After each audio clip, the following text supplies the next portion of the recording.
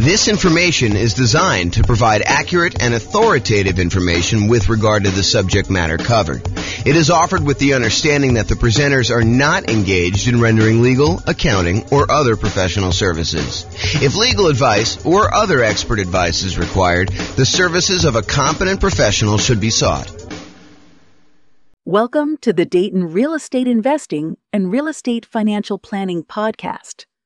Learn all about investing in real estate in Dayton, Ohio, with a combination of real estate financial planning and modeling with numbers specific to Dayton, plus syndicated, more generalized recordings of live and pre-recorded real estate investing classes, not all of them specific to Dayton.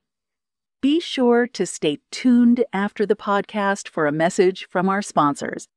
All right. Good evening and welcome, everyone. I'm James Orr. Tonight we're doing an intro to buy and hold real estate deal analysis. That's what the class is we're doing here. So this is based on a class we taught about a year ago. And actually, I think Steve was the basis for a lot of the content in this particular class. It's the same structure that we had when we did that one for how deals differ, except I updated it with the new spreadsheet and did some new things for it. So it's been about a year or so since we did that. I think it was back in like June almost, right? Like, I think that we did it. So that's what you're going to get tonight. Last time we did this, it went over 2 hours. So I'm going to try to go really fast, but if you have questions, do let me know. And I do move pretty quickly. So there you go. You can download a copy of the spreadsheet on realestatefinancialplanner.com/spreadsheet. This is the brand new version that you guys all have a handout on. I will get the new version up tomorrow. I didn't want to post it until the class. So you'll have a copy right here to be able to see it. And then tomorrow, when you go to that website, it should download the new link, probably later in the day in case I sleep in. All right. So the color-coded, yours is not in color, but if you could see up here, anything that's in a manila cell, like this little light yellow, those are fields that you can fill in, okay? Anything else you should not be able to edit at all. The blue ones are calculations. They're like gray background with the blue text. So those are things that you are calculating. You should not try to edit those at all. So that's what we're going to be covering. All right, so what's different, what's the same when we're analyzing deals? That's primarily what we're going to be going through. How does deal analysis differ for single-family homes, duplexes, triplexes, fourplexes, commercial properties? Those are all going to be kind of questions we got tonight. So who is like the least afraid of me and is willing to call me out on my stuff? I think Kevin probably. Oh, yeah, you might be too. So I think Kevin's going to be the guy though. So if I don't tell you like what's different analyzing a deal, please call me out on it. And if I don't tell you like where to get the number from when you're doing deal analysis, please call me out on that. And you're welcome to back up Kevin if you want to, but I think Kevin's going to be the enforcer tonight. So, all right. So you can use the spreadsheet that you have in your hand to analyze any type of buy and hold deal plus nomading. Do we have any nomads in here? Quite a few. Okay, good. So you guys can use this as your deal analysis for doing that. House hacking, any house hackers? Renting out rooms and stuff. Yep. So you can use the same deal for that. Partnerships, lease options, lease purchases. You technically can use it for this, although there's going to be improvements made that allow you to do even more advanced partnership type analysis. You can do it for the rent part of BRRRR, but it is not designed for you to go figure out buying a property, doing the rehab and getting your money out. That's not what this spreadsheet was designed for. So it's probably not great for that. You could probably make it work, and it's not designed for fix and flip. That's a totally different spreadsheet. Any questions on that? Back to my old habit of asking if there's questions, just turning around, keeping on going. So call out if you got questions and we'll get you the microphone. And so we're going to cover tonight what deal analysis and how does that change based on the type of property you're analyzing, and then where do you get the values from? That's what Kevin's going to be enforcing. And so I'm going to walk you through each input and do that. So tonight, one of the things I struggle with is, how do you teach an 8-hour class in 2 hours? How do you teach someone how to do everything you need to know for deal analysis in a single 2-hour session? It's really, really hard to do. So what I decided to do is help you with just straight up how the spreadsheet works, what you're going to enter, where you get the numbers from. But what I didn't decide to go into, which we have a 2-hour class on by itself, is what makes a deal for you. So that's more like establishing your buying criteria. Like, how do you determine when you put the numbers in there, should I buy this or not? So there's a 2-hour class on that already. I'll probably reteach it at some point in the future. And then there's like 2-hour classes on like individual fields in the spreadsheet. There's a 2-hour class on how to get rent comps. There's a 2-hour class on insurance. There's, a 2-hour class on PMI. So there's no way I can teach you 2 hours of PMI, 2 hours of insurance, 2 hours of rent comps, 2 hours of, all these different things in one night. So tonight's going to be sort of like how to use a spreadsheet, how to do deal analysis, And then I'm going to ask you at the end to go do deal analysis for yourself. Go do 100 deal analysis examples so that you get good. And then you'll determine, hey, what is a deal in my marketplace for me? Like if I'm looking at 100 properties, what is it going to be that's going to be a good deal? What's not going to be a good deal? Okay, so that's what's going on there. All right, so follow along in your spreadsheet. And my intention of giving you the big version of the spreadsheet, not just giving you a small one, is for you to take notes right on this. So go ahead and write notes. Anything that you think is important for you, go ahead and do that. The second handout you have is all of the overrides. You're not really going to do anything with this tonight. You might make one note or two, but it's really just for you to know that there's a reference for it. There's a whole separate tab, which I'll show you where it is. Okay. The primary thing you're going to take notes on is that big one. And if you need to turn the other sheet over on the back or make some notes, you can do that too. Okay. So let's go over like what you're looking at so you know what's happening with the spreadsheet. So section 1, everyone see it on theirs? Everyone know we're looking at that big sheet? Section 1's all your inputs. And my intention of making this spreadsheet the way it is simplify the number of inputs you need and don't clutter the spreadsheet with a whole bunch of extraneous data that you don't need, right? You guys may have seen other spreadsheets, used other spreadsheets, and you may have been like, what number do I look at to determine if this is a deal? Or like, why are all these extra numbers here? Do I ever use those? And until you've used it 100 times and realized, hey, look, I'm only looking at a few numbers on here, it's all extraneous. So what I did is I said, if they're all extraneous, why do we even put them on there? Why don't we just hide them onto like another page of the spreadsheet? And so that's what the intention was. So all of the stuff that's going to be on here tonight is going to be really simplified right here. And then all the stuff you need to make decisions is over here on the right. And if you need to drill down, you have the ability to do that in the other tab, but you don't have to. Does that make sense? Does anyone use the new spreadsheet a bit? Yeah. Is it better for that? Is it like easier to use, kind of like once you get used to it? Yeah. So Andrew says, yep. Okay, so inputs, number 1, that whole section is going to be your inputs. Number 2, that big green button on there, it's not green on your sheet, it's black and white, but the big green button, that's if you take your deal. Once you've got to analyze, if you want to export it right to Real Estate Financial Planner in order to do additional portfolio analysis type stuff on there, it's a one-click export. I got tired of copying stuff from my spreadsheet to the Real Estate Financial Planner software, so I fixed it. I wrote the spreadsheet so that all of the fields line up with Real Estate Financial Planner. And you can just do one button, it clicks over and copies it to your own account. Okay? The number 3 part is like the professional information of whoever gave you the spreadsheet. I'm going to be licensing out the spreadsheet to other real estate agents and lenders and people in other markets, and they'll be able to put their own information in there for a fee. So right now it's got my contact information on there. And then number 4, it doesn't show up in your sheet, but it's the different tabs on Excel. So if you're in Excel, there's an inputs and dashboard tab. That's this page. And if you click on the overrides, that's going to be that second handout I gave you with 3 pages. That's where all the extra stuff is, in case you didn't know. All right. And by the way, it's been a long time since I've done live classes, and I've not said this a lot. If you have questions, interrupt me, because I'm just going to keep going. Yeah, Rob. On the previous spreadsheet, correct me if I'm wrong, there were sort of 2 different slots for Yep. mortgages if you took out a second mortgage, which I always used to treat as like a HELOC, almost like a slot for HELOCs. Yep. Would that go under other expenses these days? Because I see that the mortgage section has, like you say, been simplified.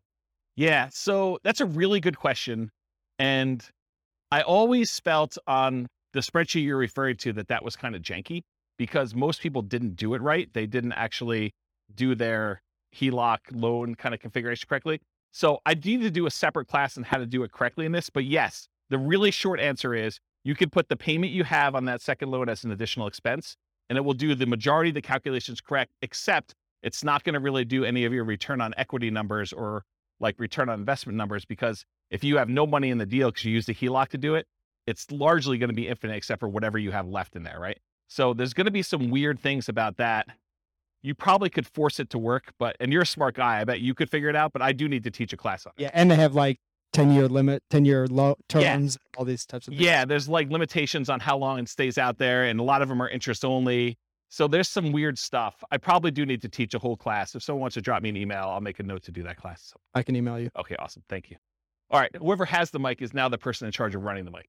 Okay, so that was section 4 for the overrides, which I covered there. And then 5, 6, 7, 8, 9, 10, 11, 12, 13, we're going to cover those on separate slides, but those are all the fields for making decisions. That's all like the output. Once you enter your numbers in section 1, it does all the calculation. It updates all these charts for you. So all you need to do is look at these charts and decide is this a deal for me or is it not a deal for me? Should I pass on it?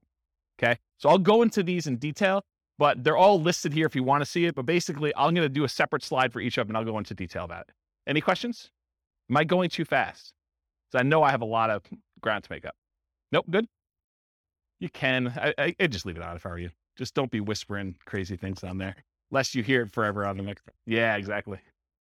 Okay. So the question we get a lot is, hey, the spreadsheet is locked. Can you unlock it for me? The answer is no. Okay. Everything that you need to do is unlocked. All of the fields you need to edit are manila. If it's not manila, you don't need to edit it. It's like a calculation. So you do not need to do anything. All the functionality you need is already there. Okay. Anything you should be able to value for is manila background. It said that anything else is locked down so you don't edit something accidentally. You cannot sell this spreadsheet to other people. I need to say that because someone tried to. You can't brand the spreadsheet to your business. You can't just stick your logo on there and use it. I may offer that in the future. If you want to share it, go ahead and send someone a link. Send them to the link to realestatefinancialplanner.com/spreadsheet. It's free. Okay. And if you are an Excel expert, if you're like, look, James, I really need to make an advanced modification to this. I'm an expert in Excel. I know what I'm doing. I'm not going to screw it up. If that's the case, then the protection that Excel puts on there is like a childproof lock. If you're an expert, you should know how to overcome it. And if you don't know how to overcome it, then you shouldn't be messing with the spreadsheet. Right? Andrew's laughing because he knows. Yes. So the question was, I'll repeat it for the microphone. So the question is, this is really for buy and hold. Is there a separate spreadsheet for fix and flips and for BRRRR? I don't think I've released one in a very long time because I have not been focused on fix and flip for a very long time, but I'm probably due to make one. And so I'll go ahead and, if you want to send me an email, I'll go ahead and put it on my list to make a fix and flip spreadsheet. The challenge with fix and flip spreadsheets for a lot of folks is there's really like 3 major ways that people analyze fix and flips, and they're all slightly different. And so I need to be able to make the spreadsheet in a way that you can do all 3. So I'll have to think about exactly how I would structure that. Because I used to, a very long period of time ago, I used to cater to fix and flip people. That was like my niche. And my clients, like I'd like really high-end clients that were buying a whole bunch of fix and flip stuff. And they would all analyze deals slightly differently. And there were like 3 major schools of thought on how they do that. So I'll have to think about how I do it. If anyone has my old client book, I talk about the 3 different ways in the back of that book, if you've ever read that section. Okay. Does that answer your question? Awesome. Thanks. Okay, cool. So if you want to edit it, you need to know how to like do the childproof doorknob. If you don't know, don't be messing around with it. Don't ask me for the password. I'm not going to give it to you. Okay. Optional overrides. So this whole handout you have here, this is an example of all the overrides. This is the section I'm talking about. And really what it is, you click on that overrides tab and you can override anything. So if you've used previous spreadsheets before that had overrides for rent or overrides for sale price or overrides for maintenance or something like that, a lot of the people have been here, have used a spreadsheet before that had some overrides for that. Long gone are the days where you could only override 3 things. You should be able to override everything. And so that is now the case. All these manila fields are able to edit anything you want for any calculation, and some of the calculations in 2 ways, like before the calculation gets made, or you want to override the results after the calculation is made, you could override that too. The thinking behind this is, and it probably works right now, I just haven't taught the class and haven't made sure, but the thinking eventually will be, this is not only the spreadsheet you will use to analyze deals, it is the spreadsheet you can then use to calculate and keep track of your deal over time. So instead of being able to say, hey, appreciation is going to be 3% a year, whatever the number is, you'll be able to go back and say, appreciation year 1 was this actual number. Appreciation year 2 was this actual number. My cash flow in this year was this actual number. And then it will update all of the return on investments, return on equity calculations using your real numbers in the spreadsheet. So that was the thinking behind building it this way. So that's what's coming. It probably works right now as it is, but I will be creating additional tools to make it easier to do that and some kind of like additional reporting. Okay. Any questions on that? Okay. So you can override a large number of inputs. You could see intermediate calculations and you could see advanced calculations all on that thing. If you want to look at what is available, go through and look at those if you want to. Okay. That's what the overrides is. All right. Mess it up. Inevitably, you're going to do some type of calculation. You're going to mess something up. You're going to have a number in there. You'll be like, why are my numbers so weird? Something is off. Download a copy of the spreadsheet and never use the one you download. Make a copy of that every single time so that if you ever need to go back to the original somehow, you can go back to the original. You can also use Control-Z in order to undo what you just did in Excel, or you can do the undo feature in Excel itself. So if you mess up something, Go restart and enter your numbers again from the beginning. If you're going to do another deal analysis, don't always use the one you did in case you made modifications on the overrides tab and you forgot you did that. Start fresh. Okay? And then save your spreadsheet often. All right, good. All right, so now I'm going to walk through all the inputs for you. So there's like categories. There's the purchase inputs. That's that little heading right there. There's the mortgage inputs. There's the income inputs, the annual expenses, and depreciation. I'm starting with purchase inputs. I'm going to go through them one by one, and Kevin's going to call me out if I don't talk about what's different when you're analyzing different types of deals or where to get the number from if you don't know when you're doing deal analysis. Okay? We're in agreement, Kevin? All right, awesome. Give him the mic. You just say, hey, you missed something. I'll do it. Doesn't really, he's not going to tell me what it is. Well, maybe he is. All right, so at the very top, if you guys downloaded a previous version, this wasn't in here. It's an oversight because I don't usually use this field, but I now added the ability for you to put the property address in the new spreadsheet. So that's one of the changes that was made in version 4 instead of version 3, okay? So you put your property address in there at the very top above purchase inputs. It doesn't matter what property type you're doing. You just name it whatever you want to name it. So here's some examples. You could do the address and the MLS number if you want to. You can do the address, MLS number, and the type of deal you're analyzing. Oh, if I do a buy and hold with it this way, this is what the deal is. If I'm doing a lease option, if I'm doing a Nomad with 5% down, if I'm doing Nomad 5% down, but I'm going to prepay my PMI as an example, or if I'm going to do the lender paid PMI option as another example, or if I'm going to put 20% down, or if I'm going to put 20% and I'm going to own or occupy, or maybe you just want to call it something generic like the project you're working on instead of an address and the MLS number. So whatever you want to do to name it, it's really up to you. It's not used anywhere. It's for your own personal identification, but it is helpful sometimes to have the MLS number. That's one piece of advice I'll give you. Okay. Any questions? Awesome. I'm having like a weird deja vu moment now. So if I start saying some odd stuff, that's what's going on.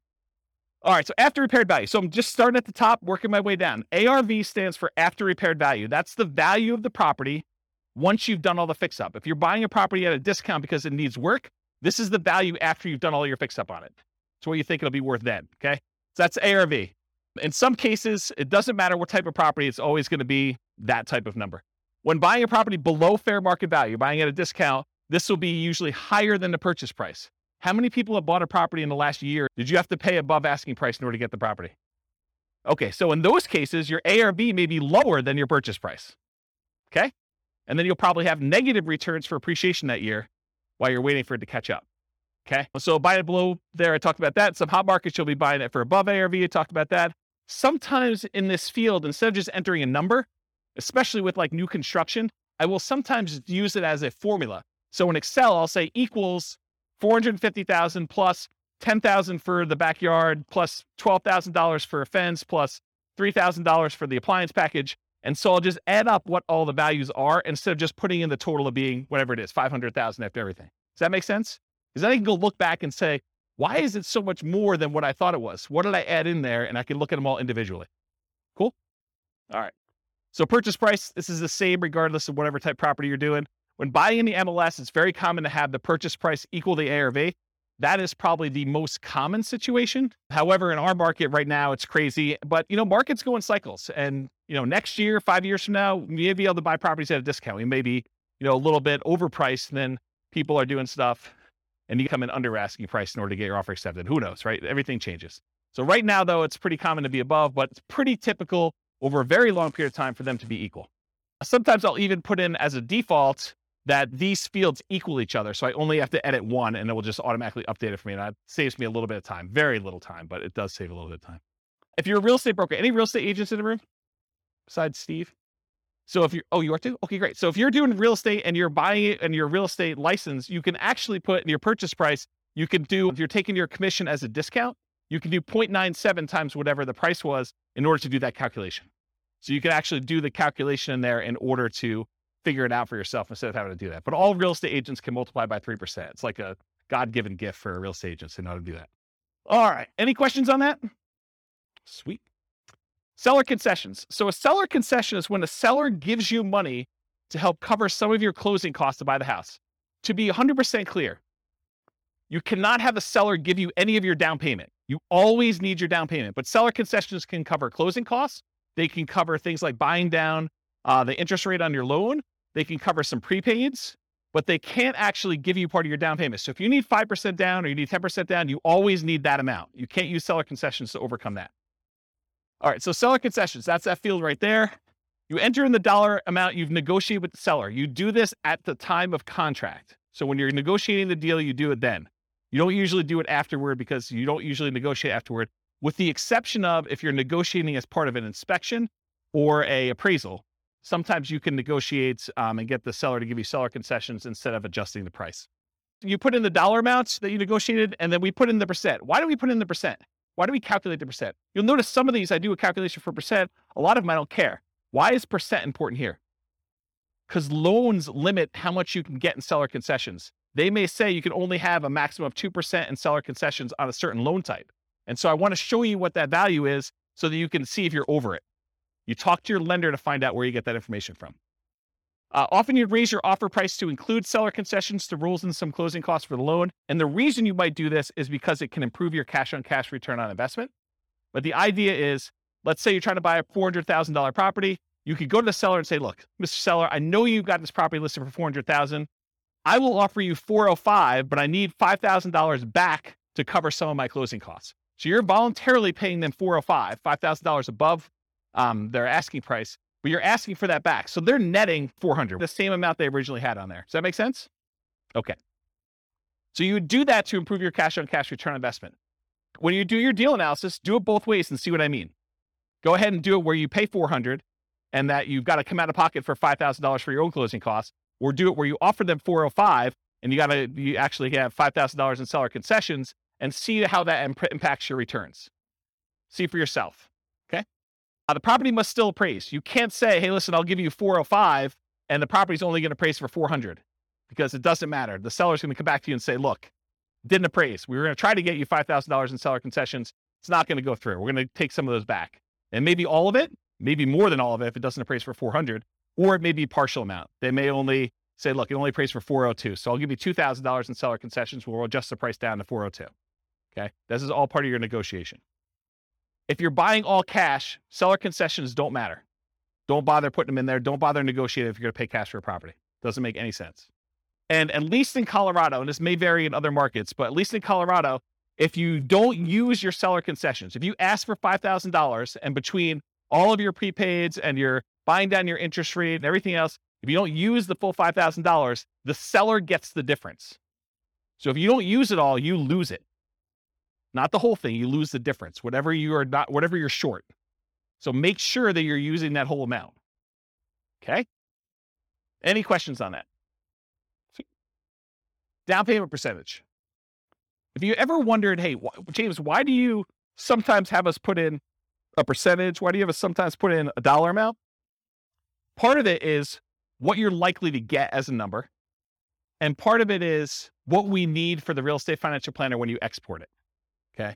So for example, down payment, you're going to get a loan based on down payment amount. So I said, look, you really should have a percentage here. You shouldn't have a dollar amount. Although you could argue, look, I got $100K, I'm putting $100K down. So it's really a dollar amount. Well, then you got to adjust this percentage until it calculates whatever $100K is for you or whatever your total investment is for $100K. Okay. But in most cases, you're saying, look, I'm doing a 5% down loan. I'm going to put in 5%. It's going to calculate it for me and tell me how much I need. That's the majority of the times the way it works out for people. Okay. So you enter in the percent, the spreadsheet tells you the dollar amount, does that calculation for you. The down payment percentage will vary depending on the property type. If you go do certain types of properties, it's going to be a different down payment amount. And the loan. So call your lender to discuss the specific property and the specific loan programs you're doing if you're not already familiar. And then before you make an offer on a property, that's a really good time to double check. Because it sucks for you to go ahead and say, I think I know the loan I'm getting. You make an offer and you find out you can no longer get that loan, or loan programs have changed, you don't qualify for that loan, or something else weird has happened. So you want to double check as close to when you're making your offer as possible. See the financing classes. I mean, I can't teach 2 hours worth of financing in the middle of a deal analysis class, but there's like lots of financing stuff. Here's the really short version.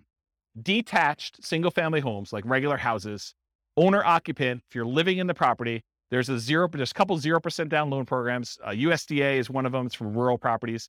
VA is another one. It's for veterans. And then I heard a couple banks had some 0% down owner occupant programs. 3% down is a conventional loan program you can do. You can buy a house with 3% down conventional. 3.5% down is the FHA. 5% down is conventional, and you could do more than that. You could do 6%, you could do 7%, you could do 10%, you could do 15%, you could do 20%. Once you get above 20%, you no longer have private mortgage insurance. So that's kind of a key thing. Although I wouldn't be afraid of PMI in most cases. So typically 20% or more to avoid private mortgage insurance. If you're doing non-owner occupant, if you're buying this property as an investment, typically the lowest you can do for a down payment where you're not going to be living in the property is 15% down, and that will have PMI. Then usually you do 20% down to have no PMI as a non-owner occupant as an investor, and 25% is another common one where you get usually a pretty significant benefit in interest rate. Okay? Condos and townhomes, it's similar to detached single-family homes. If it's non-warrantable, it may be more. Duplexes, triplexes, and fourplexes, you could do owner-occupant with those. You have to move into one of the units, and you could do either the 0% down VA loan for that. So you can move into a duplex, triplex, or a fourplex if you live in one of the units, and you can do nothing down. That's the VA loan, the only one you can do for that. Or 3.5% down FHA. Okay, so that's the two most common ones for doing owner-occupant in the multifamilies. So if you're doing house hacking and you want to move into a duplex, triplex, or fourplex, if you could find one where the numbers make sense, then that's typically. And then for non-owner occupant, it's typically 25% down for this. Okay. 5 units, these are usually considered commercial properties. Owner occupant loans are usually not available. You can move into one of the units and get some type of owner occupant financing with there. So once you get the 5 units and above, that VA or FHA loan is usually not an option for you. Non-owner occupant, typically commercial financing with at least 20% down. It's often variable interest rates. So you're risking the interest rate market as it moves. Sometimes it'll be, fixed for 5 years and adjust, and fixed for another 5 years and adjust, and fixed for another 5 years and adjust. But it's variable in some form. It's not fixed for 30 years. And a lot of times they will have balloon payments, meaning that you may be making payments as if it's a 30-year amortizing loan, but you get a balloon at 15 years or 20 years where you have to pay the whole thing, the whole balance that remains at the 15-year point. And a lot of times the amortization periods are less than 30 years. The amortization period means over what period of time does a loan get paid off? So a lot of times when you do traditional financing, VA, FHA, conventional, it's usually a 30-year payoff period. These tend to be less than that, which means your payment's going to be significantly higher, which means the deal needs to be much better, or you need to put a lot more down in order to have a cash flow. Okay. Any questions on down payment? All right, there's a couple more slides on down payment. So down payment for nomads and house hackers. So for nomads and house hackers, we typically suggest you analyze the deal as if you were buying it with 20% down. Why? Why would I tell you, hey, look, I know you're doing 5% down or 3.5% down. Why would I tell you should analyze this as though you're putting 20% down? Anyone know? Yeah, so Steve just hit it on the head. So basically, you want to look at it, if I were buying this property as an investment, because it's going to be a property that you probably are converting to investment after some period of time. So we want to look at it and say, would I buy this as an investment property? And we do that by looking at 20% down. If I were going to do this with 20% down, does it make sense as an investment? But we're choosing not to invest 20% down when we're doing these house hacking nomads. A lot of times we're putting 5% down or 3.5% down. So what you do is you analyze it as if you put 20% down. Then you go back in the spreadsheet and you look at that and you say, okay, 20%, yep, okay, it looks like I might consider this an investment. Then you go back and you say, okay, now I'm putting 5% down. And then sometimes you get a better interest rate by doing owner occupant most of the time. So you're going to change the interest rate too, and you're going to reanalyze the deal with the 5% down, and you're going to look at it. In a lot of cases, you're going to have negative cash flow. So if you bought it with 20% down, maybe you have slightly positive cash flow. With the way prices have been going up very recently, because we've been seeing this massive increase in prices, and interest rates have gone like crazy the last 3 months. A lot of these properties with 20% down are not going to have positive cash flow. So if you look at it though, and now you do it with a 5% down, you're probably going to have even more negative cash flow, or negative cash flow if you didn't before. Now you got to say to yourself, okay, and if I don't have to put up an extra 15% down, if you're buying a $400,000 property, put 5% down, that's $20K if my math is correct, instead of having to put up $80,000. So instead of having to put up $60,000 more, am I okay with $200 a month negative cash flow? And you need to make that decision for yourself. That's why we do the 20% down first. You analyze it to see if it makes sense as a regular investment. Then you go and you switch it over to 3.5% or 5%. And you say, can I stomach and can I afford the negative cash flow on this property? I'm basically financing, I'm using that in quotes, the rest of my down payment over time. instead of having to come up with that extra $60,000, I'm saying, can I afford $200 a month for the next few years until rents increase and I no longer have negative cash flow? Does that make sense, everybody? It's kind of an important point. Okay. So once you're done analyzing with 20%, reduce the down payment to your owner-occupant down payment, whatever that's 0, 3, 3.5%, 5%, and change the interest rate if you're doing that, if you're getting an owner-occupant rate. And often this will result in negative cash flow. You're financing the rest of your down payment. Do you have positive cash flow if you put 20% down? That's usually what you'd use to make your decision to buy it as an investment. And then how long will it take for the negative cash flow to equal your missing down payment? So if you're doing, I don't have to put up $60,000, but it's going to be negative $200 a month. How many months could you go before you got to that $60,000 that you had to put down, that you didn't? I like to look at that number and say a long time. Okay. And then are you okay with this negative cash flow? And then I usually throw in the curveball because you get tax benefits of owning rental properties. Are you okay with the negative cash flow plus the tax benefits you get by owning the rental property, which is called cash flow from depreciation? That's calculating the tax benefits you get times whatever your tax rate is and how much cash you'll get back on your tax return or less you can pay in on your taxes if you're taking your normal exemptions from your paycheck. And if those two combined, you're okay with that, then you can make your decision whether you want to move forward or not. So when we add regular cash flow plus cash flow from depreciation, the regular cash flow you have plus the tax benefits of owning the rental property, when we combine those together, we call that true cash flow. So whenever you see a reference to true cash flow on this spreadsheet, that's what we're talking about. And I'll jump ahead here because you guys have the handouts in front of you. But this first box where it has like these three things, this first box here, if you ever see it, that shows you your cash flow. It shows you your cash flow from depreciation. And then it adds them together for you in that third bar and shows you what your true cash flow is. So this is a really easy decision for you to say, this is my cash flow. This is my cash flow from depreciation. And this is both of them combined. And you could see they're split column charts to show you which one is which. It's just visually adding them as a sum. Does that make sense? Okay. That's why it's done that way. And I talked about this. Okay. Down payments. There are some really unusual situations. I just want to bring them up to your attention in case you're doing some crazy stuff. If you're buying property subject to or getting really creative, there is a chance you could have negative down payment percentage where let's say the seller overfinanced their property. They took out money in a cash out refinance. And now you're about to buy that property subject to where you're making payments on their existing loan. And they may be giving you money in order to come in there and take over that debt. They're going to give you part of the cash out refinance that they got in order for you to take the deal. In that case, you could have negative down payment. It's really rare, but I just wanted to bring that to your attention. I didn't going to dwell on it. Okay.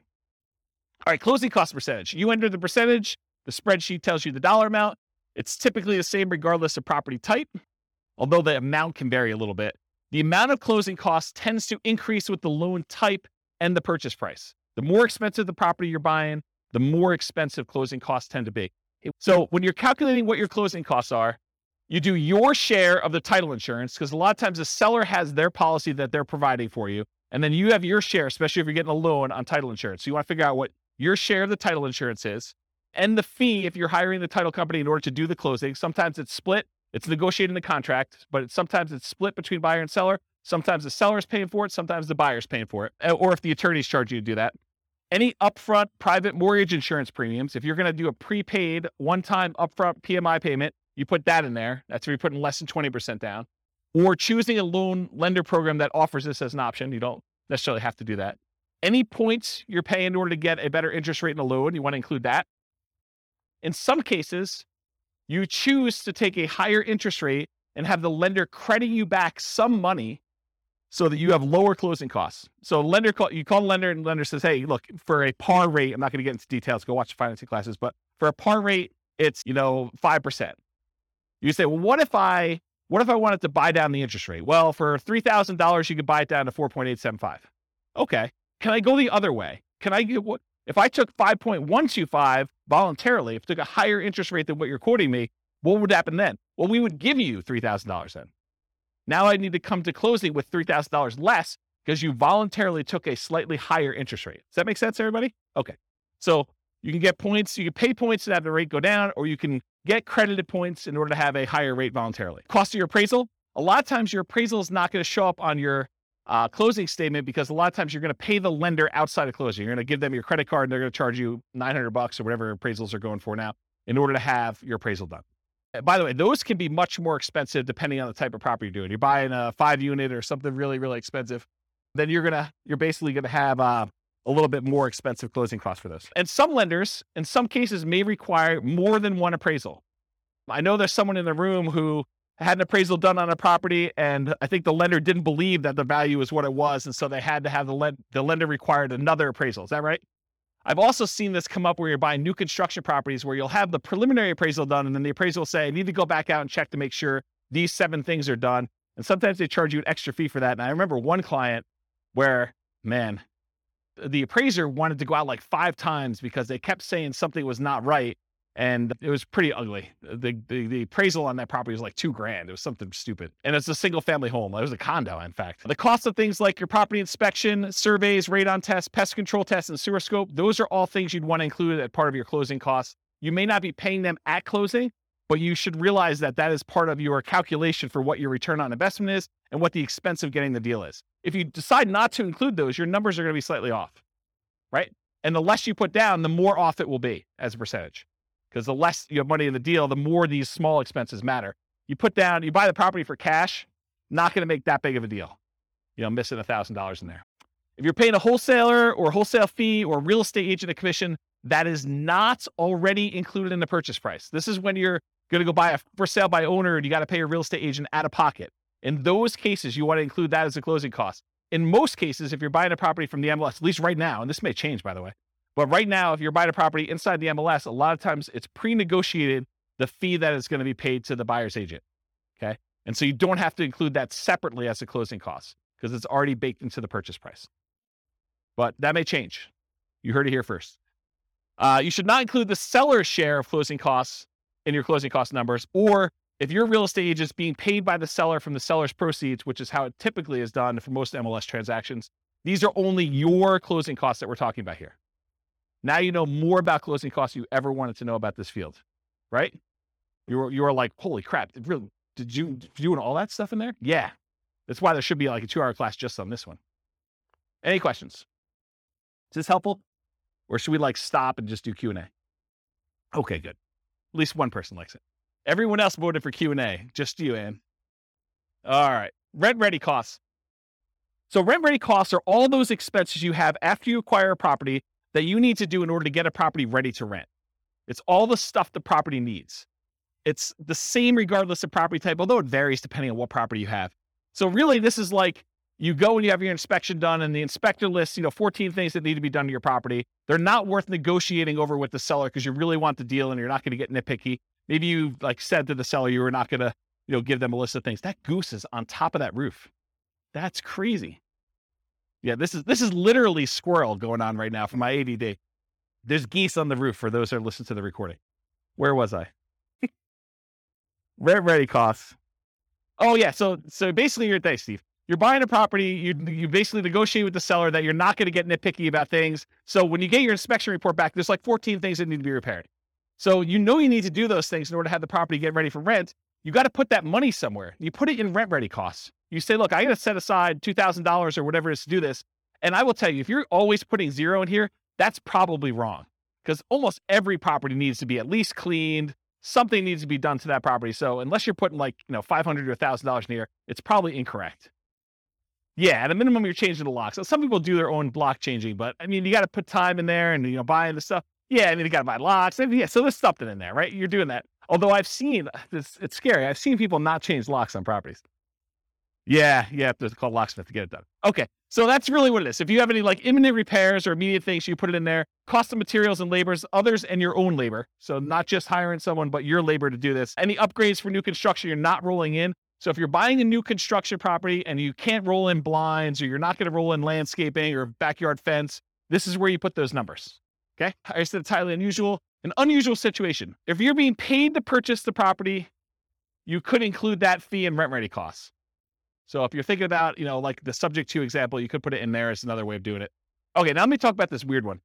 So imagine for a minute, you're analyzing a deal and you're buying a single family home and it's got a tenant in there. And the tenant is someone who's lived in the property for 15 years And the reason they've lived there for 15 years is because the previous landlord always had a soft spot in their heart and they never raised the rent in 15 years. So for a $500,000 house you're buying, you're paying you $600 a month in rent. Okay. And that's problematic, right? So what do you do with that? When you analyze a deal and you put in $600, it doesn't look like a deal. So we're typically not doing deal analysis where you put in $600 a month for rent because it looks like a non-deal. Instead, what we're going to do is we're going to put in what the fair market rent is that you could get if this property was not rented to the $600 a month person. Okay. Then what you're going to do is you're going to say, okay, there's 7 months left on their lease. So I have 7 months of this below market rent that I've got to stomach. So really, let's say rent is $2,000 a month. So really you're $1,400 a month shy for 7 more months before you can turn this property over and get market rent. So what you should do in rent ready costs is you should take $1,400, the amount that you're short, multiply by the number of months left in their lease, because you're not going to renew their lease at $600. They're going to move out at the end. And now you're going to rent the property for fair market value. So you do $1,400 times 7 months, and that gets put into your rent ready costs. Because what you're doing by doing this, you're saying, look, I'm not going to do this below market rent and see my cash on cash there. What I'm going to do is I'm going to say, I'm going to set aside this amount of money, $1,400 times 7 months, and I'm going to have that sitting in a separate account. I'm going to consider it part of my initial investment in order to acquire the property. It's a cost for me to get into this deal. It's a one-time expense that happens because the property is under rented. And you're going to use that because then that becomes part of your denominator when you calculate your return forever, because it was originally an expense that you had when you acquired the deal. Does everyone understand why I did it that way? Okay, so that's what I'm talking about here. Dealing with properties that are already rented. Figure out how much above or below fair market rent your rents are and use the difference for the duration of lease. Now, this can happen the other way too. You could find a property where it's being rented for above what you think you can get. They hit a home run. Someone really wanted that property and they paid $300 more than that. So you could say, hey, look, I got this $300 premium on this property, and you can give yourself that as kind of like a reverse credit. Okay. All right. Any questions on rent ready costs? Sweet. All right. Total invested. So it sums up the amount for your seller concessions, the down payment, the closing costs, and the rent ready costs, and gives you a total amount invested. Some of those are negatives, right? Your seller concessions is a credit to you. So that's what total invested does. It's a calculation for you. You don't need to do it. All right. Next section, mortgage. So this is where I am. Following along on the spreadsheet. Go ahead and make notes wherever you want to. I'm on the mortgage section. The mortgage amount is calculated. It's done automatically. It doesn't change based on the type of property. The mortgage amount is automatically calculated for you. It's based on the purchase price and the down payment. Easy. Mortgage interest rate. Where do we get this from? The lender.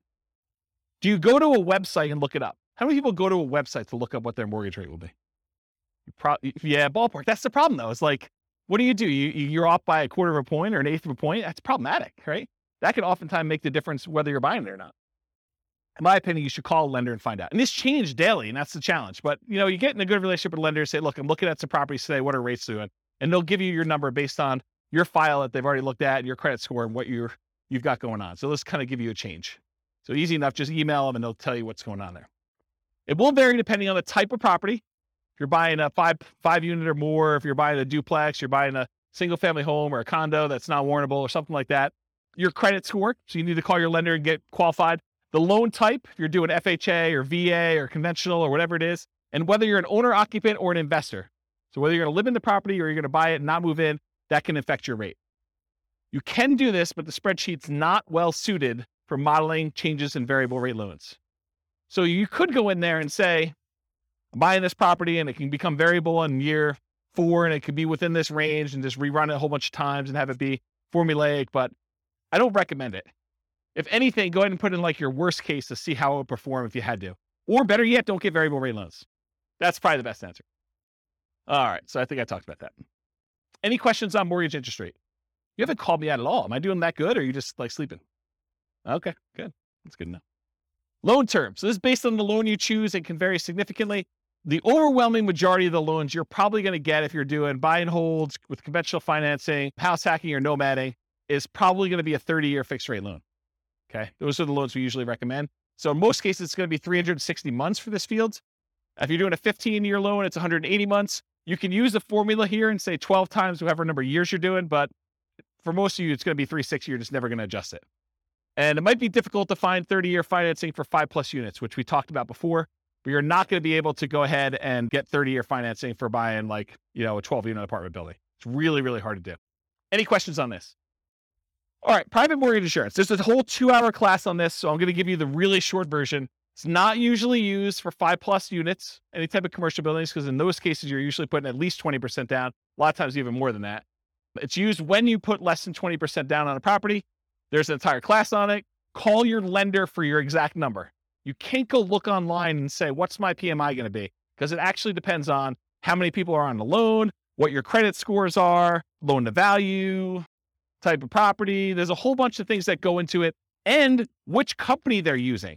Certain lenders are required to use one company or pick from 3, and other lenders may be using totally different ones. And so you're not, honestly, when you're shopping for a lender, one of the things you've got to include in that, especially if you're doing Nomad and you're only putting 5% down, is what the PMI is from that particular lender and how that works in your favor or against you. Okay. So enter in the percentage of the original loan balance for this, or guess and check until it matches a dollar amount. So this is one of those fields where I think you're probably going to get a dollar amount, but the real estate financial planner wants it as a percentage, because in case you change the number on the property and you make copies of it and you're buying it as a template in the future, there's reasons we use it as a percentage there. But a lot of times the lender's going to tell you your PMI payment is $114.86 a month. So what you'll want to do is you'll want to go ahead and adjust the percentage until it equals that, whatever I said, $114.86 a month. Okay, so you'll want to guess and check using this percent until you get there. I would, in a dream world, I would give you that number and you can put it as a dollar amount, because that's probably the way you do it.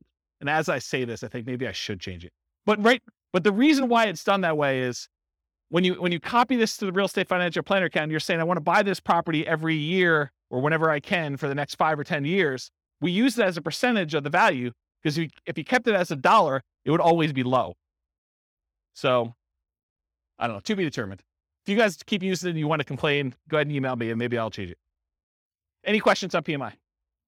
Yeah. You said earlier you wouldn't be afraid of PMI. Can you just expand on that for me?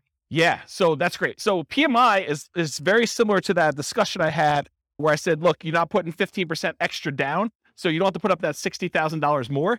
PMI is just another expense, so you don't have to put up that $60,000. So if the PMI is $100 a month and you're negative $100 a month in cash flow, now you say it's $200 because it actually includes it in the cash flow calculation for you already. PMI is just part of that expense of being able to not have to come up with an additional $60,000. So you look at your numbers and you say, is this still a good investment for me overall? And am I willing to pay the PMI or not?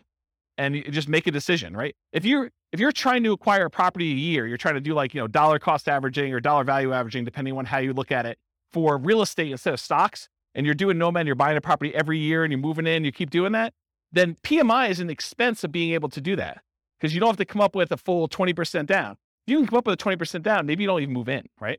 You just kind of buy properties. But if you're doing 5% and you're kind of conserving your down payments, this is a way to do it, provided you have enough income to support that as you continue to acquire them. Make sense? Yeah. Yeah, it drops off after a period of time for a lot of loans. FHA, not.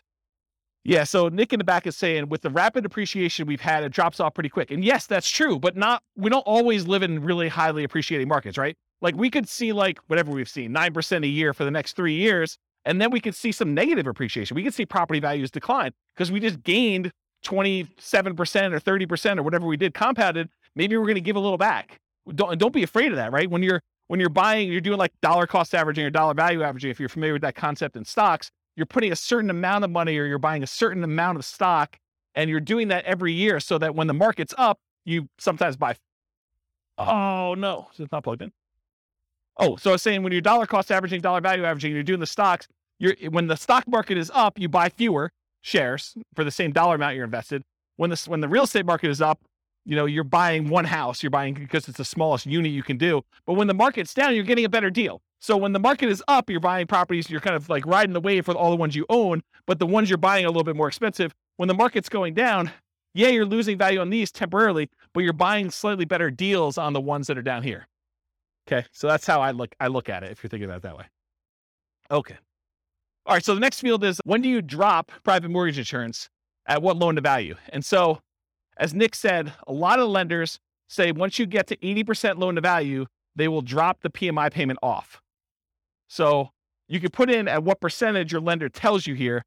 Some lenders will tell you it's 78%. Some will tell you 80%, whatever it is they tell you. It's usually 78 or 80, depending on who it is that's telling you that. Sometimes they don't know, but put it in there around there. And so usually when your property value then gets to the point where you have 20% of equity, you're 80% loan to value, then your PMI payment can go away if you ask the lender, look, my property value is this. Can I have my PMI removed? Anyone have their PMI removed? What were you told? 80%, 78? Did it matter? It was like 20%, 27% equity. Okay, so what he was told was, for the recording, that if he just kept making his payments, when it got to 78%, naturally it would automatically drop off. Or if he paid for an appraisal and the appraisal showed that there was 20% equity, 80% loan to value, then it would drop off then. So you could pay a fee in order to have it go away. Is that what you guys were told too? Yours different? Okay. We had one who couldn't remember and the other one said, yes, that was true. Well, you're like me. You're too young to be losing your memory like that. Oh, I actually didn't know that. So apparently there's a 2-year minimum for PMI for Fannie Mae, Freddie Mac. Oh, someone's arguing that they may be lender dependent. So, and again, this is why you need to talk to your lender and find out, and it could change. And these change all the time, right? Rules for loans do change. So by the time you listen to this recording, it may be totally different. And if you refinance where you still have PMI, then it starts over. Yeah. All right, so often use 8% here. If your loan does not automatically drop PMI off once your loan hits a specific loan to value, for example, FHA loans do not automatically drop off. So if you're doing FHA loans, PMI is forever. Doesn't matter your loan to value. Once you get an FHA loan, you're paying PMI for the duration. It's one of the bad things about doing FHA. One of the good things is you can buy duplexes, triplexes, and fourplexes with 3.5% down. And the interest rate's not that bad. But you're never getting rid of that PMI.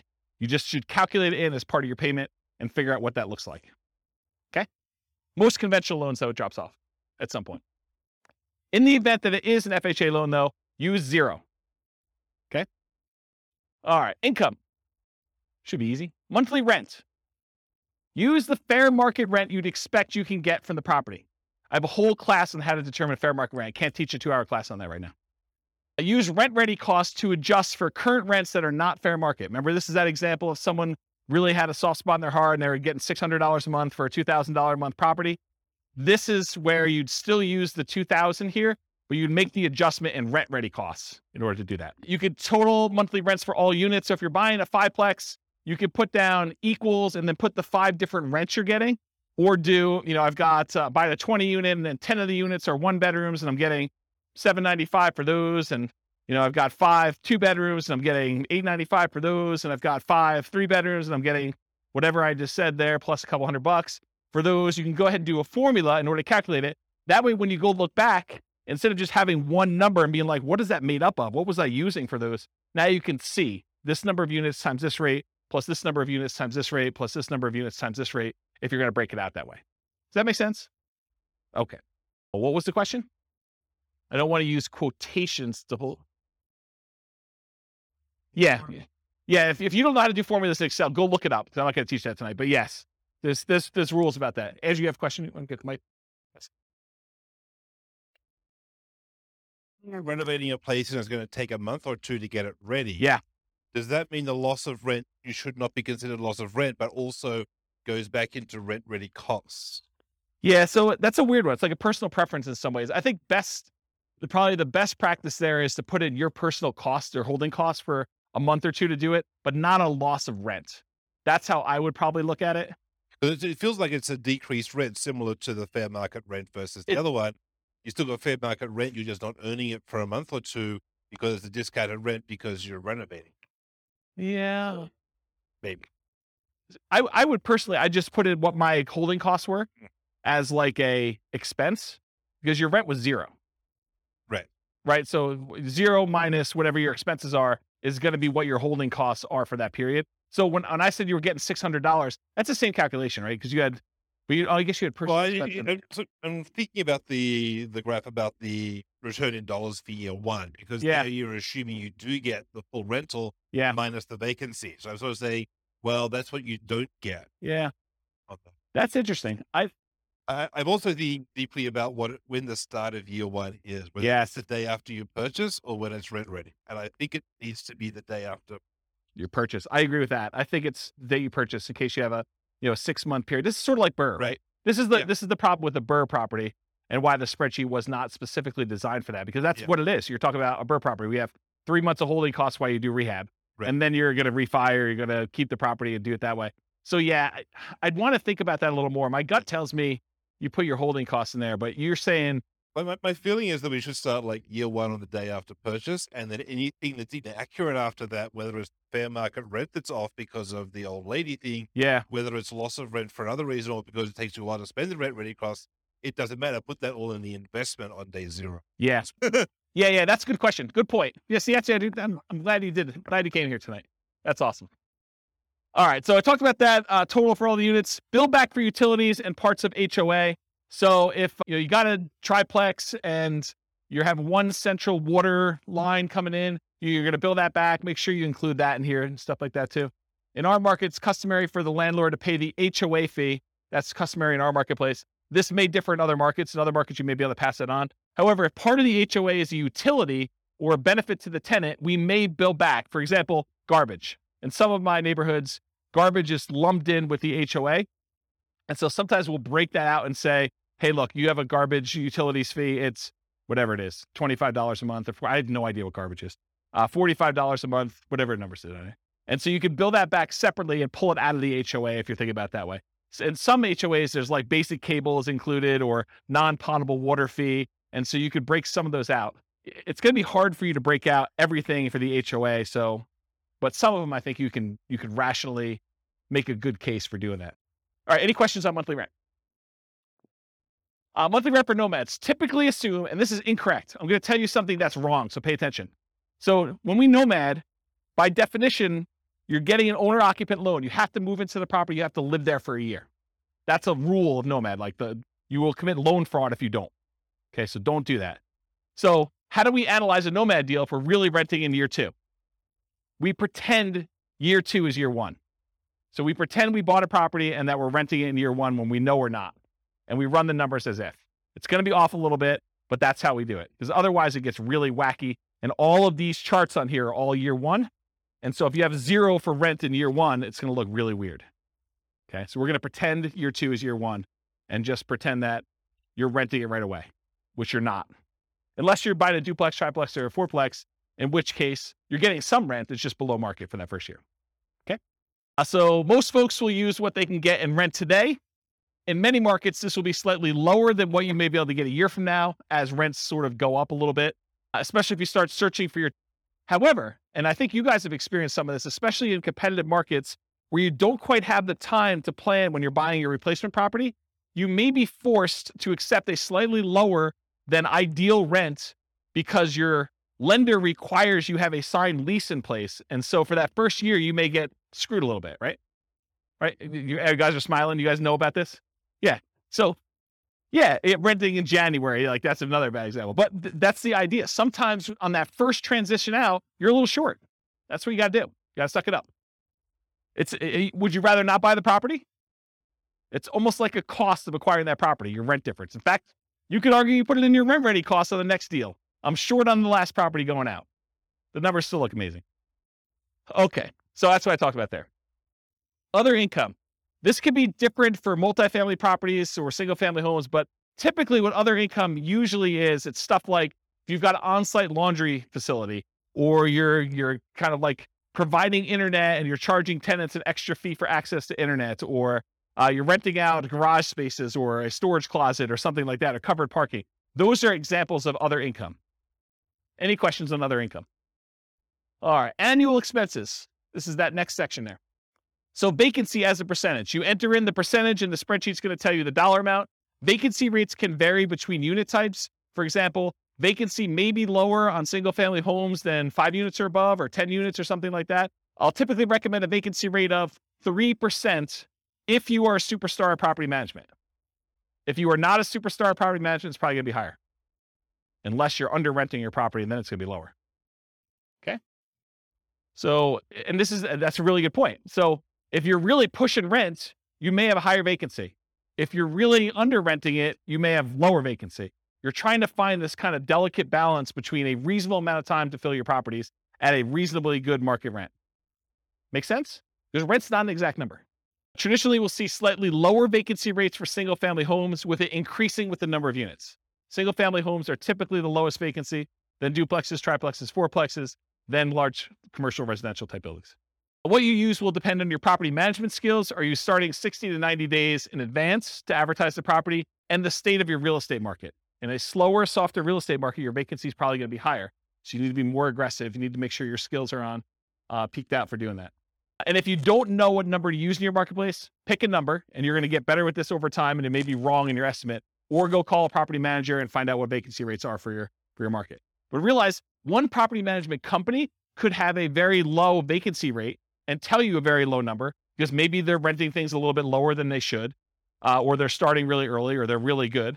And another one you could call up, another company with a lot of units could call up and they could tell you it's much higher because they're trying to get top of the market rents, or they're kind of doing it once the property becomes vacant, or, it varies depending on the property manager and their skill level too, and the types of properties they have in their portfolio. And I talk about this. Vacancy rate is also a function of your rent amount. In general, the higher you're pushing rent, the higher your vacancy will be. Any questions on vacancy? Property tax percentage, you enter the percentage, a spreadsheet tells you the dollar amount. Regardless of property type, use the actual property taxes for the property. But here's where it's problematic. You go to the MLS, you're searching for a property, it says there, hey, look, property taxes are insert number here, whatever number you say there. But realize that could be a senior exemption rate or a homestead exemption rate where the property taxes are artificially low and you don't know that. Okay. So you could try to find out what the overall approximate tax rate is for an entire city. You could go do research and try to figure that out, or you could look up a whole bunch of properties and put a spreadsheet together and kind of figure out what the average is for 300 properties to kind of get an idea, just to kind of figure out what it should be. And so you want to use a real number, not just automatically use what they have in there, especially if you're going in and buying a property and you've seen massive appreciation. Sometimes when you buy a property, the taxing entity will go and update it on sale. Sometimes they will always wait to every other year that they do the tax updates or whatever they're doing. So it depends on the market and how they do that calculation. But you could be at the tail end of an 18% appreciation run over those last 2 years, and property taxes could be 20% higher than what you thought they were going to be. So something to think about. Also, with new construction, you can't go look up what the value of the vacant land was and what they're being taxed at, because that's not like real life. You may have a period of time where you have a really low tax rate when you buy a brand new property, but in most cases, they update that pretty quickly. And it's going to be based on whatever usually the builder will give you an estimate. We're estimating property taxes are going to be about whatever it is, 1% or 2% of the property value. Okay. Talked about that. Any other questions? Yeah. Yes, metro taxes would be included in here because metro taxes are typically included as part of the property taxes in many cases. Yeah. And if in your market, because not everyone's listening from locally, if in your market they're not, they're done separately, you can combine them and put them in here. Good point though, Nick. Yep. Any other questions? Cool. Property insurance. You enter this amount and the spreadsheet tells you the percentage because you're often quoted this number from your insurance agent. So you call up your insurance agent, you say, look, I'm thinking about buying a $400,000 single family home. What would insurance approximately be on that? And maybe give them an actual property and get the coverage you want and give them your credit score so it's quoted to you, because those all have an impact. It's a 2-hour class on property insurance. But basically, if you go in there and you find out what that is, and then you adjust it a little bit based on it's a little bit more expensive property, it's a little bit less expensive property, then when you're ready to make an offer on something, go firm this number up with your insurance agent. But don't go harass your insurance agent doing an insurance quote, a full workup quote on every property you're analyzing. That's just dumb. Okay. Just use a really rough estimate. You can go firm it up and verify your assumptions once you get more serious. Insurance can be less. Oh, this is really important stuff. Okay. So your insurance can be less for condos and townhomes than for single family homes, because a lot of times the insurance policy you're buying is covering your risk, what the insurance company will need to replace if you have a claim. And in a lot of cases with condos and townhomes, the HOA covers studs out or the exterior of the building. And so part of your HOA fee is for the HOA to cover all that exterior maintenance, and if there's hail damage on the roof or if there's damage to the sides. And so you're not paying for insurance to cover those things here. You're paying for it in your HOA. Okay. So in this case, your insurance may be lower for condos and townhomes, which will help offset a lot of times those higher HOAs. So when you think about, you're analyzing a deal and you're thinking to yourself, hey, I've got this deal I'm analyzing, but the HOA is killing the deal. Well, maybe, but in a lot of cases, part of that HOA is really maintenance on your property or insurance on your property. And so you'll usually give up a little bit, like lower your number slightly for maintenance and lower your number slightly for insurance because the HOA is covering some of those.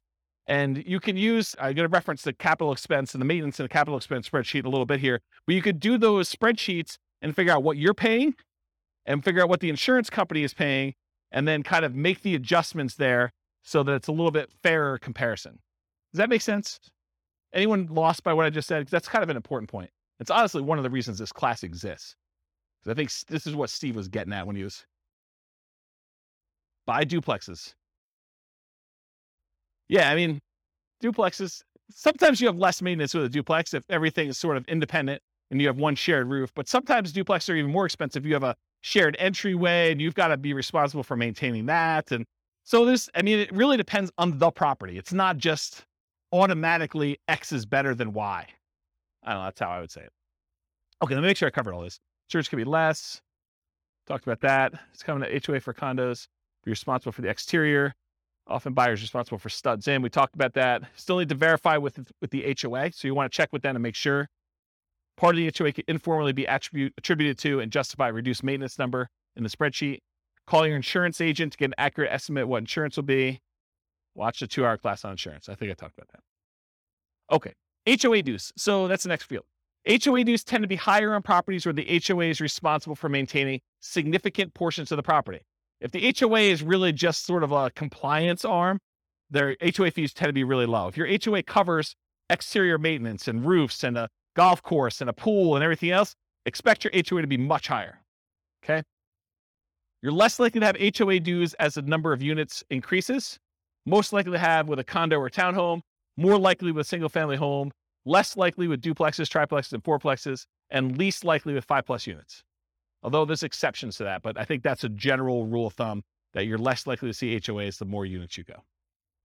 In properties where the HOA dues include some maintenance, any type of maintenance at all, you might be able to justify using that lower maintenance number and insurance costs.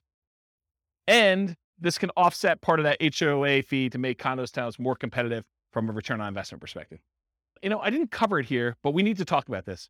So let's say you're in a big neighborhood and you have a huge hailstorm comes through and, the HOA is responsible for roofs.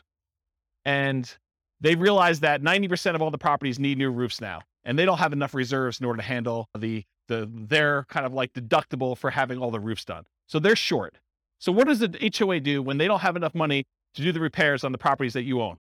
They do what's called a special assessment. So they come to you and they say, look, we're short and we need to have a certain amount of reserve. So we're going to go ahead and say, each of you needs to cough up $1,000 per unit to cover your share of the deductible to have these roofs done because we didn't expect a hailstorm to do all these roofs at one time. So they come to you to say, okay, we all need $1,000 from you. What if you don't have the $1,000? That's a problem. But you can buy insurance to cover that deductible. So if the HOA comes to you and they say there's a special assessment for whatever, roof, sidewalks, whatever they need to do that for, you can purchase a separate insurance policy. You need to talk to your insurance agent about this, where the insurance company will then pay for the special assessment on your behalf. So you're paying a monthly fee of whatever it is, $25 a month. And if there is a special assessment at any point during the time that you're paying that policy, then the insurance company will cover that special assessment fee. So if I were personally buying an HOA or condo, I would always buy the special assessment insurance, in my opinion. Okay. Any questions on that? Utilities. Utilities can vary depending on the property. You're least likely to be paying any utilities on a single family home because this is the owner, the landlord paid utilities. So if you're renting a single family home to somebody, in most cases, that tenant is going to transfer utilities into their own name and they're going to be responsible for paying all those. You're not going to be responsible. But what if you have a triplex where it's a type of triplex where you walk into a part of the building and it's like an interior sort of like lobby, and then you've got 3 doors to the 3 different units on the inside? Who's paying the electric bill for the centralized unit? Who's paying for cleaning in the centralized unit? So those types of things, if you're paying some type of utility for the properties that's not in the tenant's name, then you need to put that in here. It can vary depending on property type. You're least likely to have that with the single family homes, as we discussed. You're less likely with condos and townhomes, and you're more likely with duplexes, triplexes, fourplexes, fiveplexes as the number of units and common areas and amenities increase. So just realize that your probability increase with the number of units. Typically, you'd get this information from the MLS, brokers, sellers, and leases. Did I hit where you'd get the numbers from for everything? Did I miss anything? Look down your sheet. Tell me if I missed anything, because I just want to make sure. Is there anything on there you're like, where do I get this number from? So I think Kevin's not way on top of this thing. Or maybe I'm doing such a good job that I catch it on every one, but. He asked me about where you get the number from for appreciation. Oh, well, I mean, it's predicting the future. So obviously you roll a 6-sided die. And if you get a 6, you roll it again and you add them. What number for appreciation? 10% for appreciation, says Kevin. Make any claims against him if you don't see 10% in your properties. This is his address. I'll give it to you. You know, maybe. I could probably make it a non-deal if I really, really struggle to do that. But you're right. Everything starts looking pretty good, which is why, last couple of years have been amazing here. I got no unhappy clients, that's for sure. All right, got my water. All right, so we talked about utilities. Any questions on that? Other expenses. I combine these two into one slide. You're slightly more likely to have additional other expenses on properties with more than one unit. This is like if you have to do snow removal on a fourplex, because who's going to shovel snow when you've got shared walkways and stuff? Or lawn care, or things like that. Most likely have 5+ units as the number of common areas and additional shared amenities increase. You typically get these numbers from the MLS, brokers, sellers, and leases, although my experience is that they're very rarely accurate. So you gotta use your personal experience to kind of estimate what you really think they should be. And it sure helps if you have other properties. You're like, oh, I have another 10plex and my landscaping costs for that are this. Let me go ahead and use that for this one. But if you don't have those actual numbers, sometimes it's really hard to estimate. All right, maintenance percentage. Maintenance can vary depending on the property type. It tends to increase as the number of units and the number of common areas and additional shared amenities increase. Think about this. If you got to maintain a central area, that tends to increase your costs. Single family home where you're responsible for all maintenance tends to be higher than condos and townhomes where the HOA is responsible for some maintenance. We talked about this idea. Part of the HOA can be informally allocated for maintenance instead. Some investors will include or at least mix in some capital expenses with maintenance. So if you haven't watched the 2-hour class on capital expenses, I would strongly recommend you watch that because it's mind-blowing. But the idea is that some things some people consider to be capital expenses are probably maintenance, and some things some people consider to be maintenance are probably really capital expenses. And so you try to figure out where the blend is for what percentage you use here and what percentage you use for CapEx. Just between the two of them, you need to cover everything. Think of it that way. So in that class on CapEx, I have a basic spreadsheet and advanced spreadsheet. I'll show you those, I think, on next slide. And then keep track of your maintenance and capital expense numbers over time to get a better feel for your own numbers. And as we see periods of massive inflation, what should you expect to see with maintenance and capital expense costs? To go up, right? A lot. You were thinking they were going to go up 3% a year, and now we saw whatever inflation was, 9% or 8%, whatever number they're quoting you. Then realize you're going to see a pretty big uptick in that. All right, so advance for condos and townhomes where some maintenance is handled by the HOA. Estimate the portion responsible in the HOA fee and then subtract that from what it should be to do your reduced percentage. So you go do the calculation to find out, oh, the HOA is responsible for A, B, and C. That usually costs X dollars per year. And my maintenance number is $3,000 per year. I can subtract the number that the HOA is responsible for. So I really only need to do this dollar amount, which is this percentage. So do that math for yourself. CapEx, same type of idea. They can vary depending on property type, similar to maintenance, except these are less frequent, often larger expenses. One of them I quote as a percentage of gross rent. That's maintenance. The other one I quote in dollars per month. Or this is annual, actually, so dollars per year. All right, these are examples of the two spreadsheets in that CapEx class. I really recommend you go watch those. This is the basic one. The basic one you put in the cost in today's dollars of all these different things that you're going to do, how frequently and number of years that you replace them. And then it will take an inflation rate into effect and tell you, this is what it will cost this number of years in the future. So this is what my yearly cost is that I need to save. And this is how much I need to save each month. So it tells you how much you need to save for the year's costs and how much you need to save for the month's costs in order to have all these things covered. with inflation this number of years out for one use. So that does the basic one. The advanced one is more complicated because it does the cost in today's dollars, the frequency, and then you can put in how old the thing is today. So you may only have, instead of 10 years for an air conditioner, you may be 5 years in. So you really only have 5 years to save up to replace an AC. So that'll take that into account, and it'll adjust all the different years for all the different units.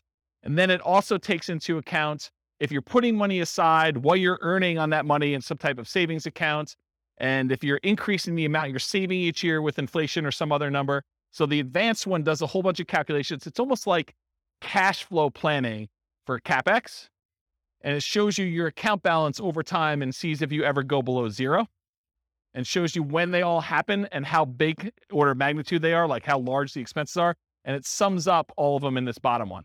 So the advanced one is for someone who's like, yeah, I really, really want to know and have an understanding of CapEx. The basic one should get you close. Okay. Management does not tend to vary based on property type, although with some properties, especially larger multifamilies, you may be hit with your property manager minimums, which would make your percentage higher than you would have estimated. For example, if you're renting, you've got like a 20 unit and there's a whole bunch of like 1-bedroom units in there, like studio or efficiency apartments in there. And, they're renting for $550 a month, and your property manager's minimum is $600 a month. You may be hitting the minimum with all those. So just realize that. You get this number from your property manager. And if your quoted property management fee is about 10%, you should probably expect it to be a little higher than that with all the extra fees they add on. So it's probably going to be 11 or 12. So if they tell you it's 10, it's probably going to be a little higher than 10. It's very rare, in my opinion and experience, that the property management number that they quote you is the actual expense you pay to them. Okay? Any questions on this? Yeah, Andrew, you want to? Are you counting like the first month's rent as part when that happens as part of that, or is that a separate? That's a really good question. So in this particular spreadsheet, I combine them all together. So you want to merge those into one. So if your property manager says it's a half month's rent every year for lease renewal or putting a new tenant in there, then you calculate out what the property management fee on all 12 months is, plus a half month's rent, and figure out what that would be as a percentage and do those. And then I'd probably bump it up for all the incidental expense in addition to that. So yeah, it's not intended to be broken out.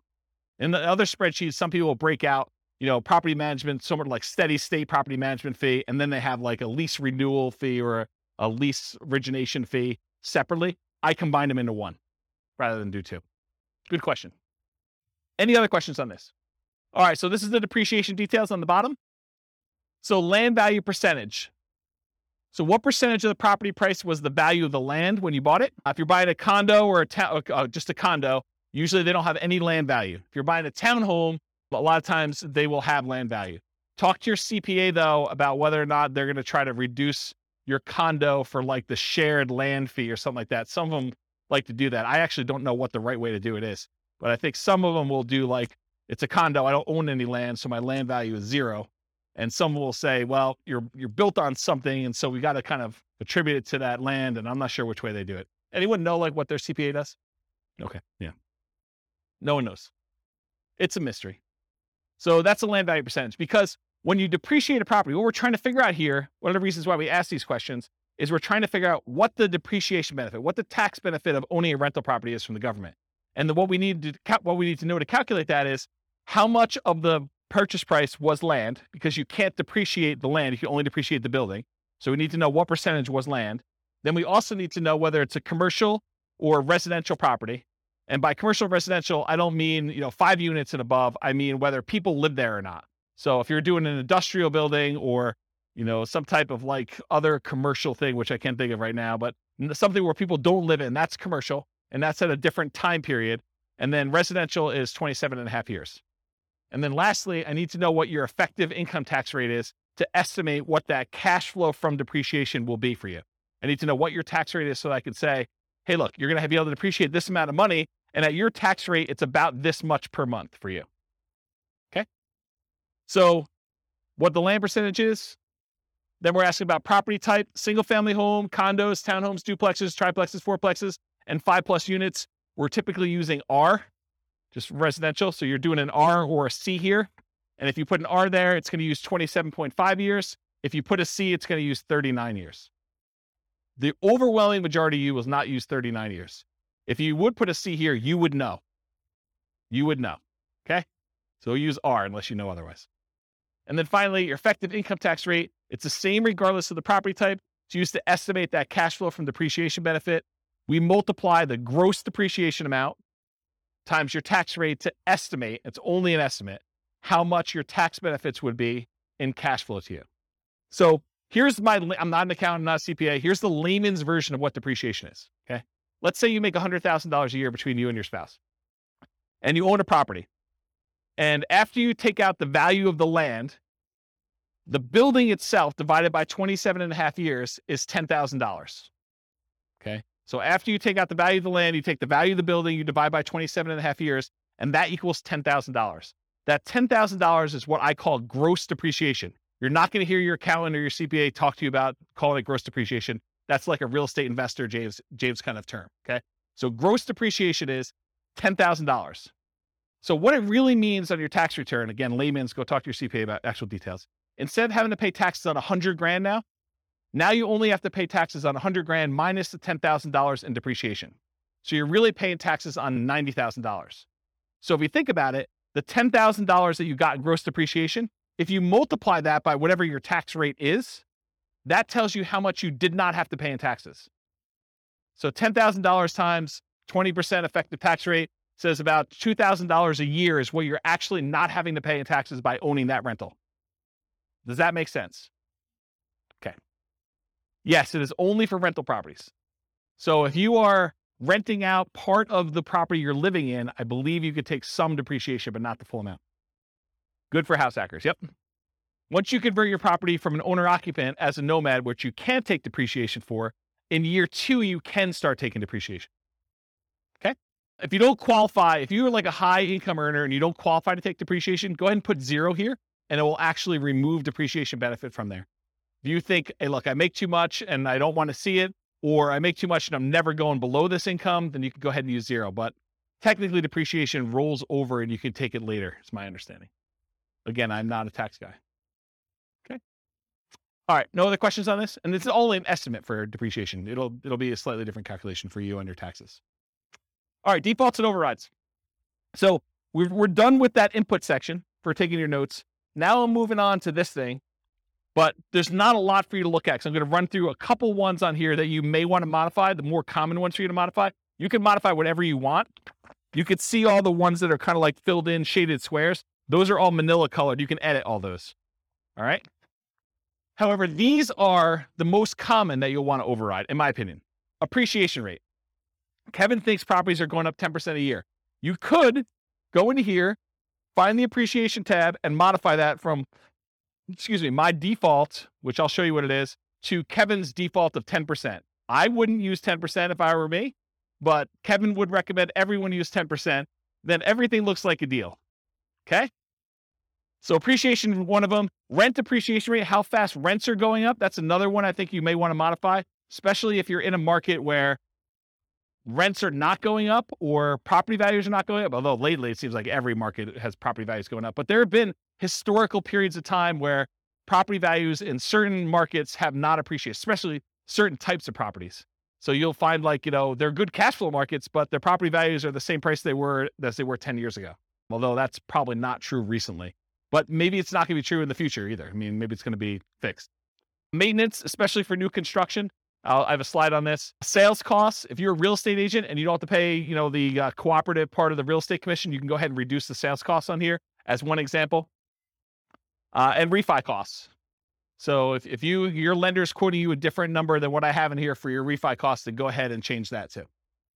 If you find yourself wanting to use a different default for an override, like you're like, James, I'm tired of going in here and actually changing your appreciation rate every single time, or your rent appreciation, or the refi costs, or what my cost of sale are, then go ahead and change it once. Use that as your default spreadsheet that you used from the very beginning. Then only use yours. Don't download mine every time. Does that make sense? So edit it once. You don't need to do it all the time. All right, so override. So this is an example of how to do the appreciation rate. This is in the overrides tab. You can see it on your handout. This can vary depending on property type. Some people believe that single family homes appreciate faster than condos or townhomes. The data I have does not show that to be necessarily true. They're really close, but maybe over a long period of time that is true. Although it doesn't make sense to me, because then people would buy condos and townhomes because they would be undervalued. But I don't know. Who am I? And these numbers can change over time. I can see prices for apartments largely driven by cap rates changing at different rates than what we typically use for non-5+ units. I can see that happening. Historically, I've suggested 3% per year for appreciation rates for most modeling. Some markets, you'll be lucky to see 3% per year. Other markets, 3% seems like, yeah, per quarter, especially the last year. But, last year is exceptional. Are you guys getting involved in real estate investing because you think it's going to be 12% a year? I should discourage you now. It's not going to be 12% a year every year. You might see some years like that. That's what's great about it. You accumulate a portfolio and you have some lean years, and then all of a sudden it's like, I'm so smart. I have like all these properties and they've got up in so much in value. This is like amazing. Not every year is like that though. Okay. So in order to do that though, either right here, appreciation rate, it shows you what the number is. If you put a number in here, it'll change it for that year for you. And then it will usually repeat it, I think. And so you go ahead and change it, and then you change it for each year that you want to change the appreciation rate. Okay. That's how you do it. Same idea for rent. In fact, the same thing I basically just said. I've historically used 3% for rent depreciation rates. You'll be lucky to see in some markets. In some markets, 3% seems low. So you can go ahead and change the assumption though. Rent depreciation rate, it changes right here. You can't change it for year one because that's the number we're using from the homepage. So you put in the rent, it doesn't go up in year one, right? It starts in year two that it went up that amount. So you can go ahead and do the appreciation rate there. And then it shows you what the monthly rent is. You can even override individual rents if you want to. Like everything is overrideable. Overrideable. I think that's a word. Okay, so that's another one you'll do. Maintenance. So I'll talk about the maintenance one. So you can adjust maintenance. If you're going to buy a property and you know it needs a lot of work, you can crank up your maintenance for the first few years while you're doing all the work. But another case that we see a lot is new construction, where you're buying a property and you know that because you have a home warranty from the builder and everything's brand new, that you're probably not going to see pretty high maintenance for the first few years. So you could artificially lower your maintenance numbers. Historically, I used to teach you put 2% in for year one, 4% for year two, 6% for year three, 8% for year four, and then you go up to the 10% per year. And that only works in our marketplace with our rents and kind of like how things work out. If you don't feel that's conservative, don't use it. Use 10% from the very beginning. That's more conservative to do that, or whatever number you believe is true for you. So you can override that. I'll mention one thing too. So you could either do, I'm going to set aside this chunk of money in rent-ready costs to deal with a property that needs a lot of repairs, or you could say, I'm going to pay for these repairs out of cash flow and crank these numbers up until you think you'll be done, right? So you could say, I'm going to put aside $20,000 to do all these repairs in this property when I buy it in rent-ready costs, or, hey, I'm going to do whatever this number is till I get to zero cash flow, essentially, and for the first X number of years until I paid for it from cash flow. Sales costs. So this is another part of the spreadsheet. It shows you your sales costs. So you can do your closing costs, which is what you have to pay when you're selling the property, any real estate commissions as a percentage that you're going to pay there, or depreciation recapture tax. So that when you get this depreciation benefit while you own the property, but when you sell it, the government's like, we want our money back. So you get this huge benefit of depreciation, cash flow from depreciation while you own it. But then when you sell it, they actually look at what you took and they want you to pay taxes on the amount that you took as gross depreciation.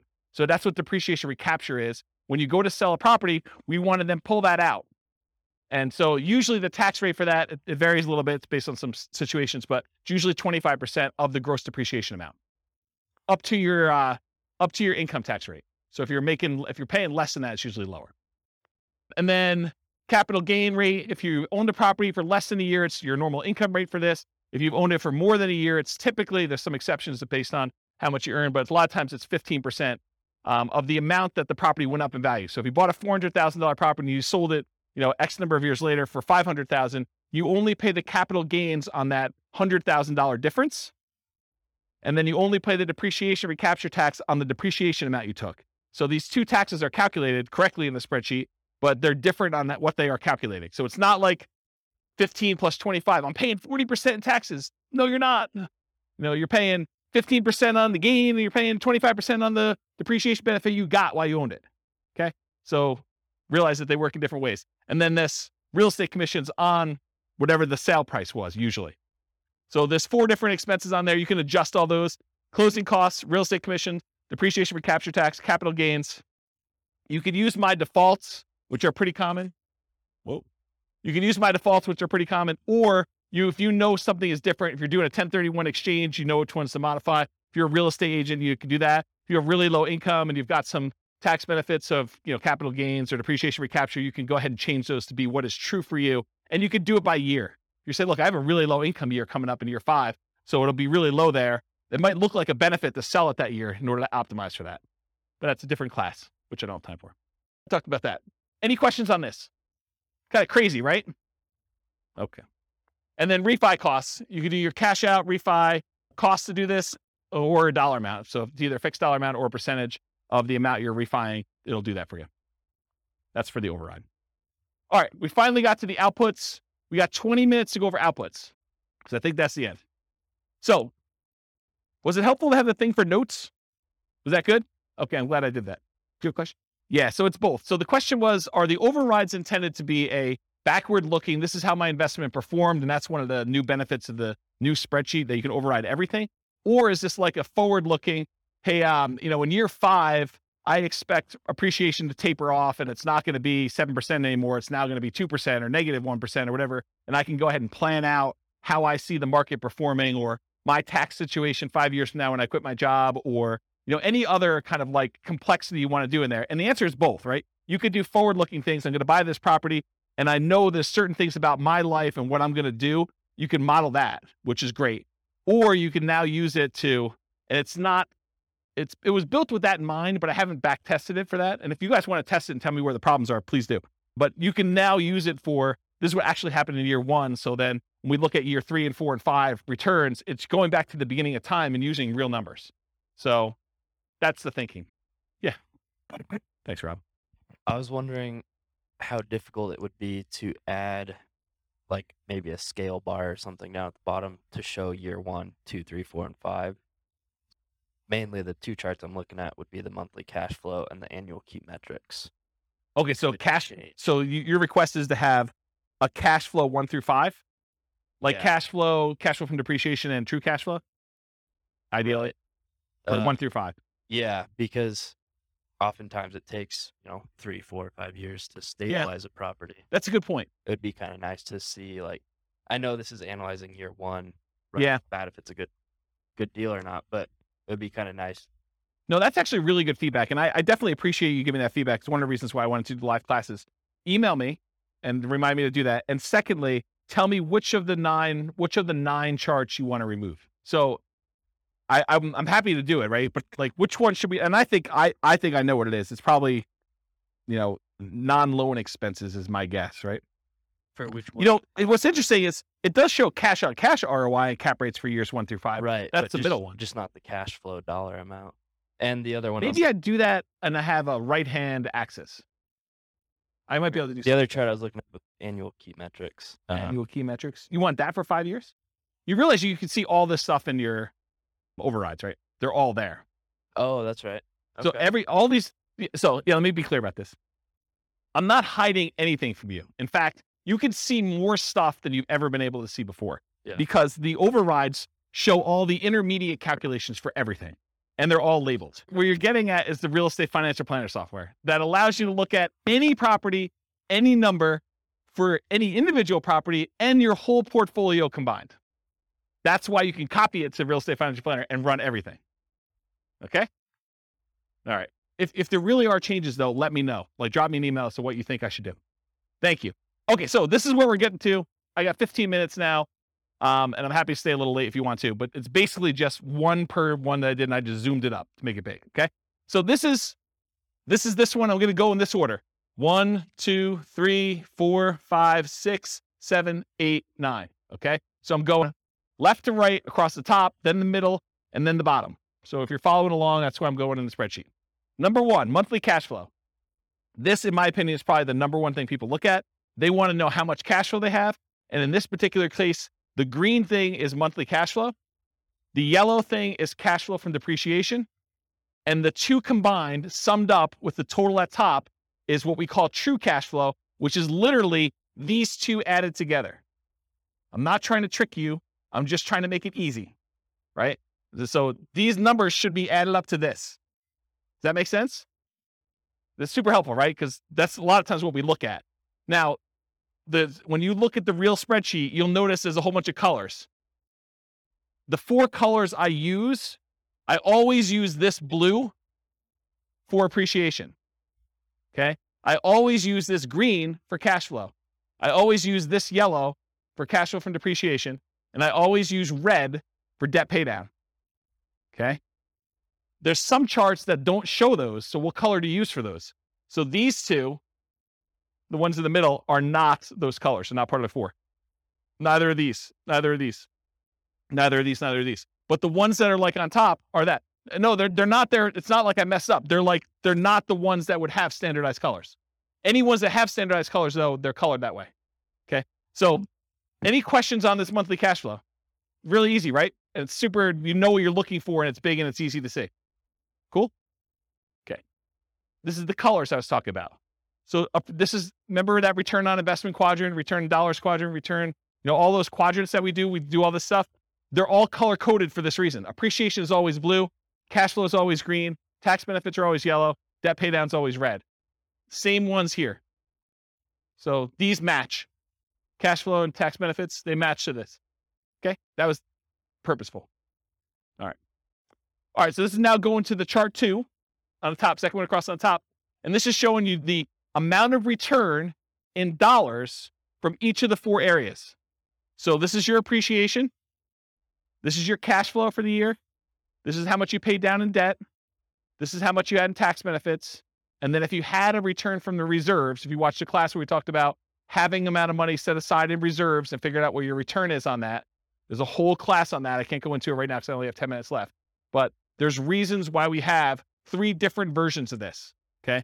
These numbers are always going to be the same. The appreciation numbers for all 3. The cash flow numbers are always going to be the same. The debt pay down numbers are always going to be the same. The tax cash flow from depreciation numbers are always going to be the same. The number that changes is how much you get in reserves, whether you have 6 months of reserves, RIDQ plus R6. R6 stands for reserve 6 months, or 12 months of reserves, R12. Okay. So it shows you the dollar amounts, and now the total is on top here. So the total amount of your return, if you're not doing reserves, if you're like saying, screw James, I don't believe in this reserve thing. I've got a credit card. I'll just do that. Bad idea. But if you're doing that, $21,445 is your total amount. The majority of it coming from appreciation. The next biggest one is your debt pay down, a little bit of cash flow, a little bit of tax benefits. Okay. So you could see that. Then you see how much you got. If you had 6 months of reserves, you're getting a return on that. And 12 months of reserves, if you're getting a return on that. Just shows you dollars. Does everyone understand what I just went through? Because it's going to make me explaining the next chart a lot easier if you understand this one. Everyone got it? Any questions? Yeah, Andrew. Where's Mike?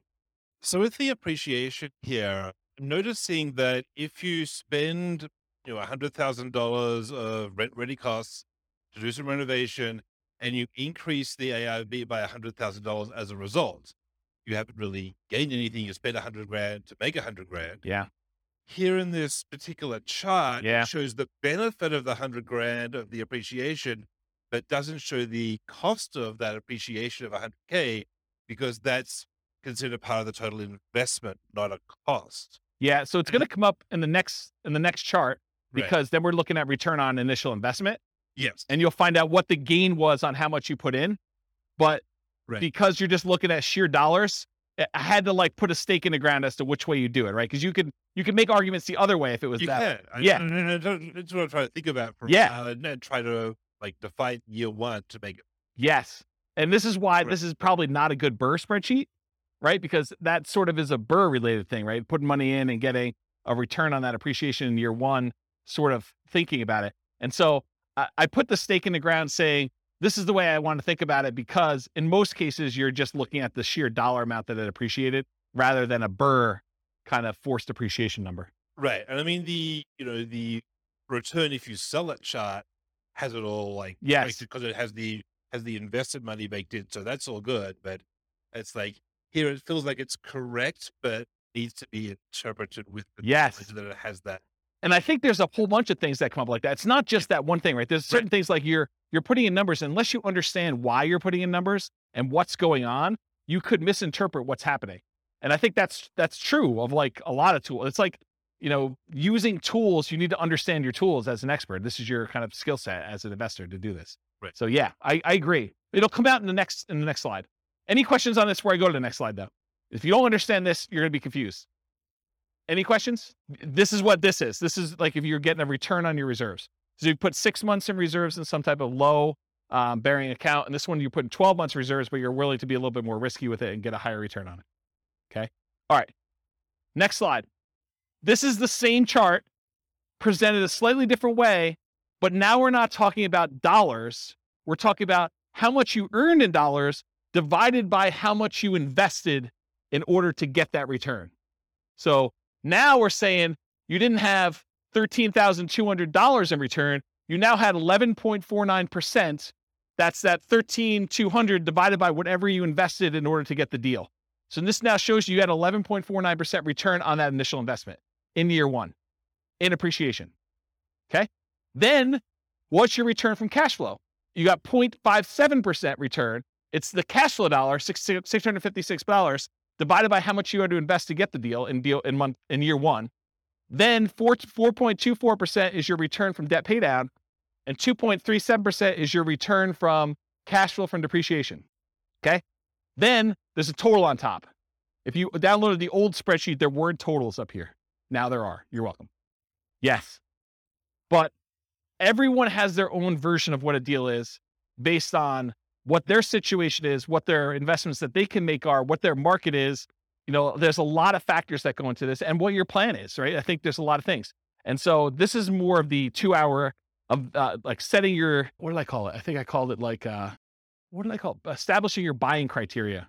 Yeah, there was a buying criteria class where I talked about all the different ways to measure returns and what yours are for setting up what makes a deal for you.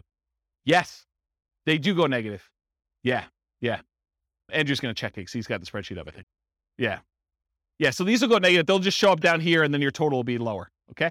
So it shows you though your return. And then when you have the ROIQ, which is return on investment quadrant, the 4 areas of return plus 6 months of reserves. That 6 months of reserves return is now this gray area. And this is our return on investment quadrant plus reserves for 12 months. This gray area up here is your 12 months of reserves, the return you're getting on that. And again, it's just showing you the total. So it shows if you're saying, screw James, this reserves thing is kind of for jokes. You know, I'm getting 18.67% return on my money from all these areas combined. But if I actually think about it in terms of, I need to have 6 months of reserves in order to be prudently investing in real estate, because what happens if you have vacancy? What happens if you have repairs? Or what happens if you have other stuff like that? Then this says, hey, look, my overall return is really 16.57 if I have 6 months of reserves somewhere, including getting a little bit of money on that reserve that I'm storing somewhere.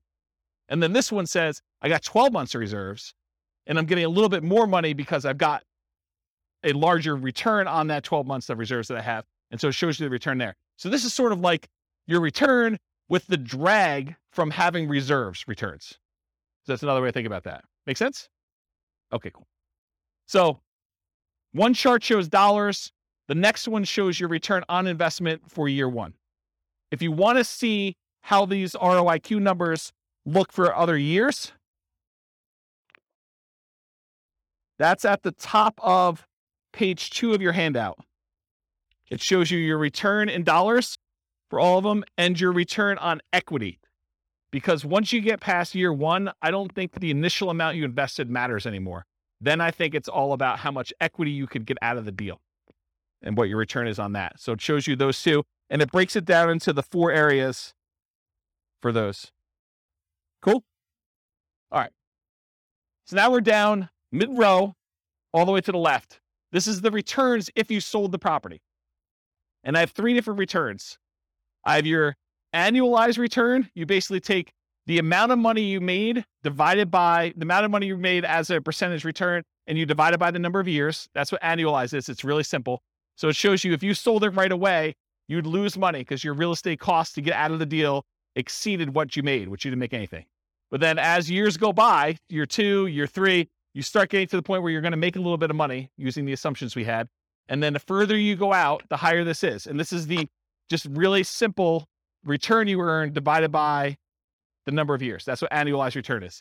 The next one is compound return. That's the gray line, the bottomish one. And that shows you what return you had as if that was a yearly compounding return. I have to figure out what the formula is, but it's something with an exponent and stuff like that. Just realize that that's what it is. It's compounding. And then the last one is your internal rate of return. Internal rate of return takes into account when you have money going into the investment and when you have money coming out of the investment. And it does a return based on that. So that probably is, in my opinion, the best one to use of the three of them, internal rate of return. So it shows you what it is. And you basically look at the year and what the return is in that year. And that tells you what that return is per year. Okay. So this is like almost 10% per year return in this case. Any questions? And this one shows 20 years for you. So you can see 20 years worth of history. Okay. Any questions on that one? All right. The next one shows you, some people like to look at cash on cash return on investment when they're evaluating their deals. Some people are all about cap rate. Cash on cash says, what's my cash flow divided by what I actually put into the deal? The cash I'm getting back divided by the amount of money I invested. Cash on cash return on investment. Cap rate says, what is the amount of money I would get if I did not have a mortgage on this property, but I had all my other expenses, property management, taxes, insurance, maintenance, all that other stuff. It says, what's the return if I bought this all cash? So it's net operating income divided by purchase price or value, depending on when you're calculating it. But cash on cash is the rate of return you're getting on the money you have invested in the deal. So if you want to do cash on cash, it's these green boxes and they're labeled. So in this case, year one, you get 0.57%, 1.14, 1.73, 2.34, 2.97. And then cap rate just shows you the numbers going all the way across. So if someone says to you, look, I'm buying a 5 cap property, that's cap rate, 5% capitalization rate. Okay. Any questions on that? Yeah. Michael? Purchase price, not for the ARV and not dependent on the closing costs and rent ready costs. Is that correct? Yeah, this is a weird one, right, Andrew? Because I mean, it depends on what you're saying.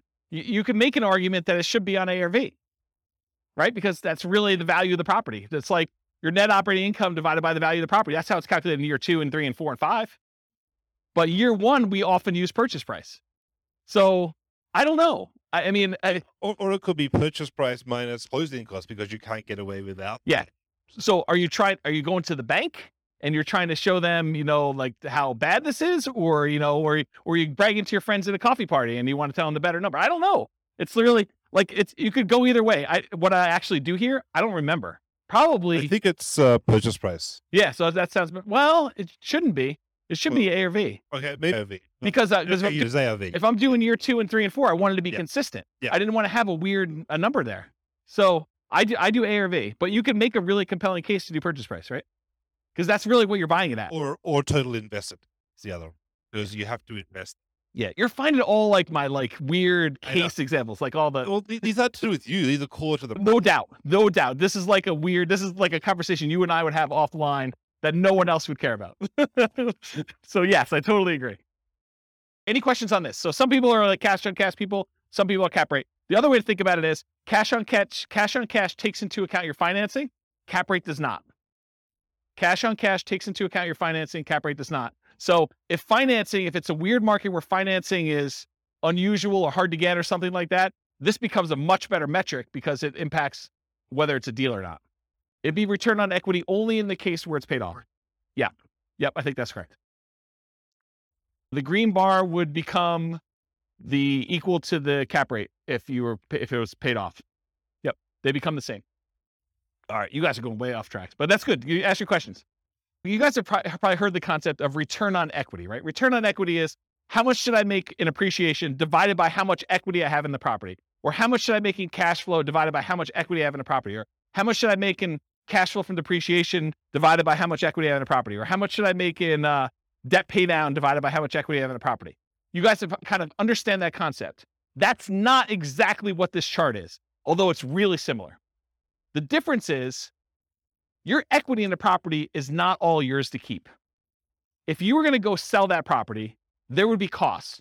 You probably have real estate commissions. You probably have closing costs to get out of the deal. You have that depreciation recapture tax. You have capital gains tax. So your equity, you may think, hey, look, my property's worth $500,000. I owe $400,000. I have $100,000 in equity. Oh no, you do not. What you have is $100,000 minus 6% of the $500,000 in real estate commissions, minus 1% of the $500,000 in closing costs, minus 25% of whatever I had to get in depreciation over those years that I've owned it, plus 15% of the $100,000 that I had in appreciation. those are all subtracted from that 100 grand. So maybe you have 50,000 or 40,000 left. This chart shows you that return you had from appreciation divided by what you'd walk away with in cash by selling the property after all those expenses, closing costs, real estate commission, depreciation recapture, and your capital gains. So true net equity is actually the equity you have if you sold the property and you did all the stuff you're supposed to do, paid closing costs, paid whatever transaction costs to get out, the depreciation recapture and the capital gains tax. Okay. So these numbers, in my mind, you want to know what your true net equity is because you want to know, hey, if I sold this property and now I walked away with $40,000, what would I have to get on that money that I walked away with in order to match this real estate deal? That's what we want to know, right? We want to know, like, if I sell this, what do I need to beat to invest? So that's why I like this. And this is why this chart is the way it is. So the blue line shows you your return from appreciation divided by how much true net equity you would have in that year. The red line is your debt pay down return over true net equity. Your yellow line is your cash flow from depreciation line over true net equity. And your green one is your cash flow over true net equity. And this dotted line is the sum of all of them. So you're pushing almost a 23% or whatever it is return on true net equity in year one, and it kind of continues to taper off over time. Does that make sense? Okay. Annual key metric. I'm moved on to the next one. I'm at the very bottom all the way to the left. This just shows you your gross potential income. If you didn't have any vacancy or anything, what's the maximum you could possibly get from this property with the current rent you're getting? That shows you what it is per year in year one. Gross operating income is this after your vacancy expenses. Operating expenses tells you how much you're spending in order to operate the property, taxes, insurance, maintenance, stuff like that. Net operating income is the amount you're getting from gross operating income minus your operating expenses, gives you your net operating income. This shows you how much you would get if you own the property free and clear, if you did not have a mortgage on it. Okay, this is all year one. Any questions on this? And as I said before, you could see this for any year on that overrides tab, and you could override any of it if for some reason you have a weird year. Non-loan expenses. This just breaks out what you paid for stuff. This is what your vacancy, which is not really a loan expense, but I put it in here because I wanted to see it. Vacancy is the odd man out, but $1,000 in vacancy. This is how much you paid in property taxes. This is how much you paid in property insurance. This is how much you paid in HOA. If you had landlord paid utilities, that would be what's here. Your expenses 1 and 2. How much you paid in maintenance. How much you set aside in CapEx. And how much you paid in property management. Just shows you all the expenses in year one. And then finally, probably one of my favorite charts. This chart shows you the 2 different equities you have in your property. The equity if you sold it, and the equity if you were able to get a 75% cash out refinance loan. And then what it costs you in order to access that equity. Okay. So the blue line shows you how much true net equity you had. You had a little less than 100,000 in year one, and it kind of steadily increases over time to year 20. The yellow line shows you if you could go get a 75% loan to value loan, how much could you pull out in cash out refinance equity each year? Okay. And then the dotted line shows you CTA stands for cost to access true net equity.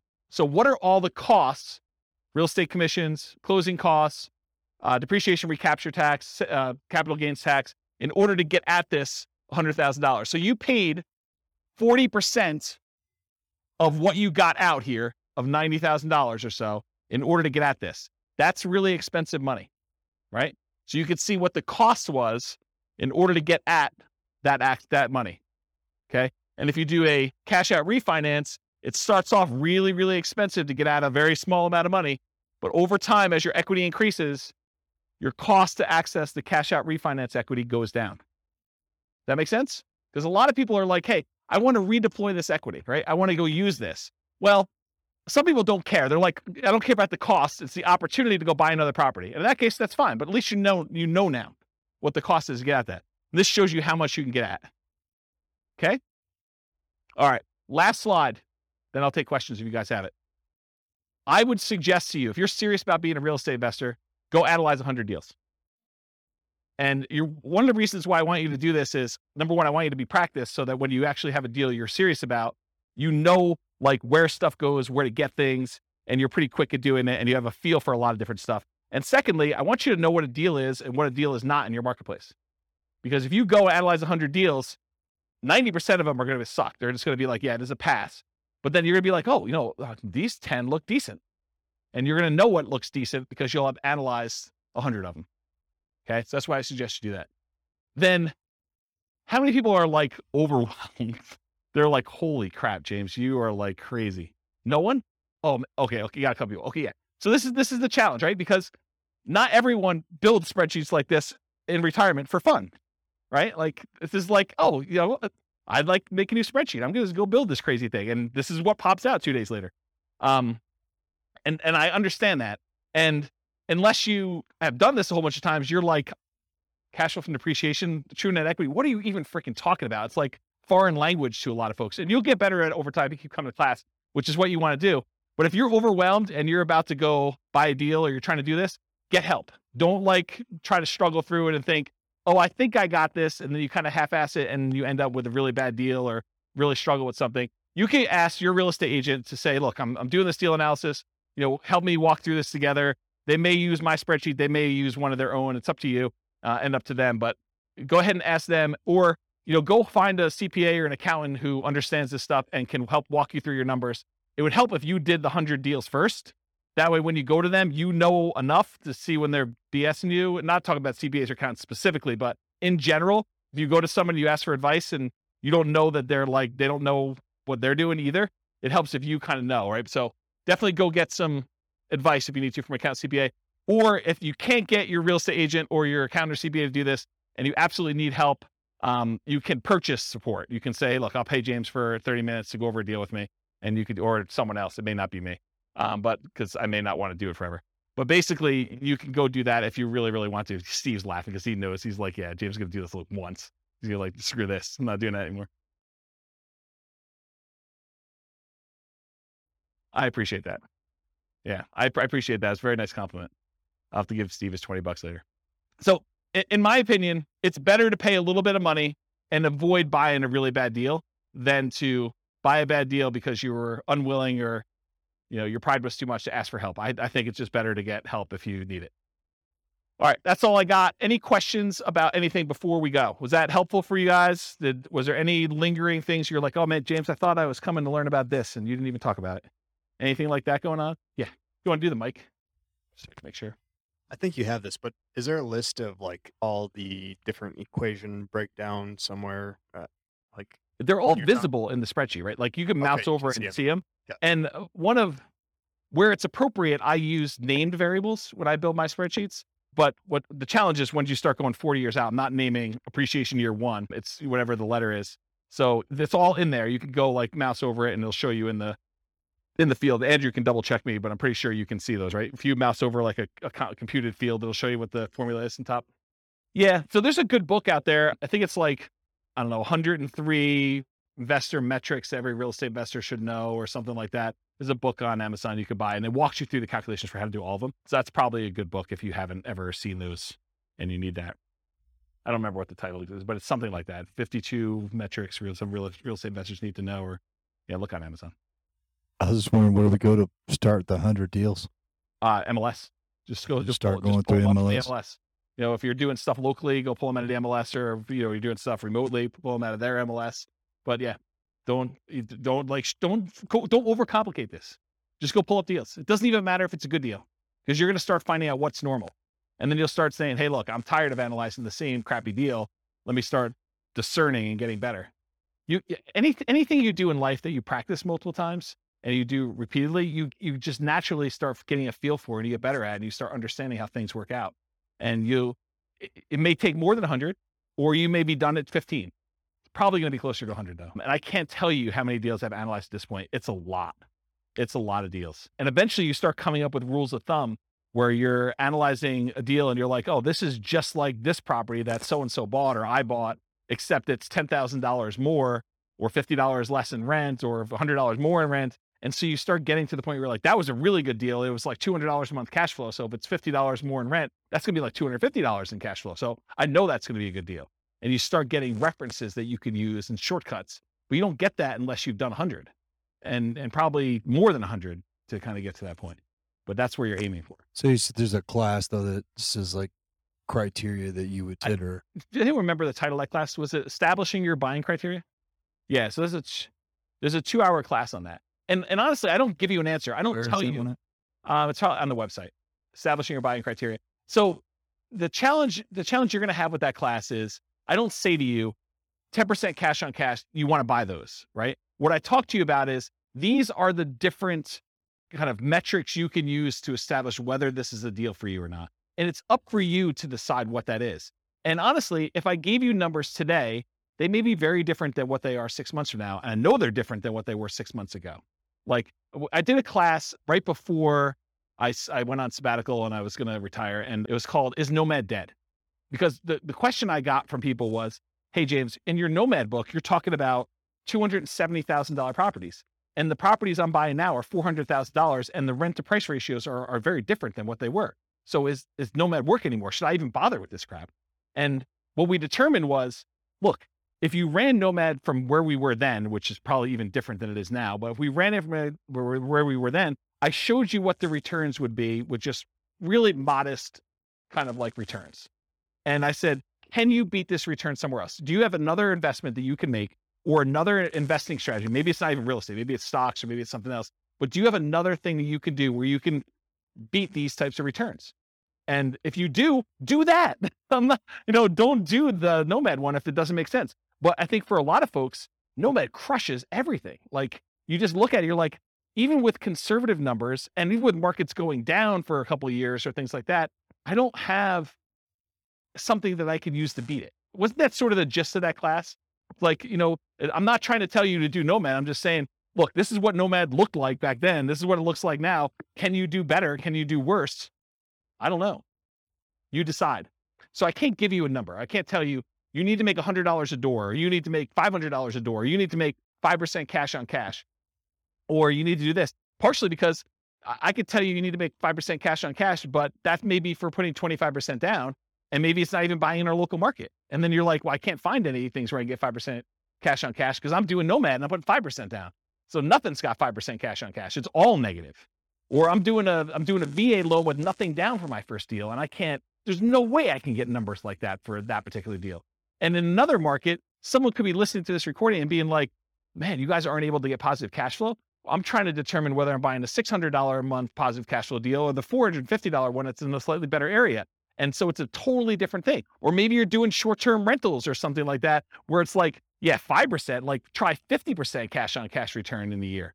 Like, they're totally different numbers. Or maybe I'm doing Burr, I'm really trying to not have money in the deal at all, but my cash flow I don't care about, because I can wait a long time for cash flow to improve when I don't have anything in the deal.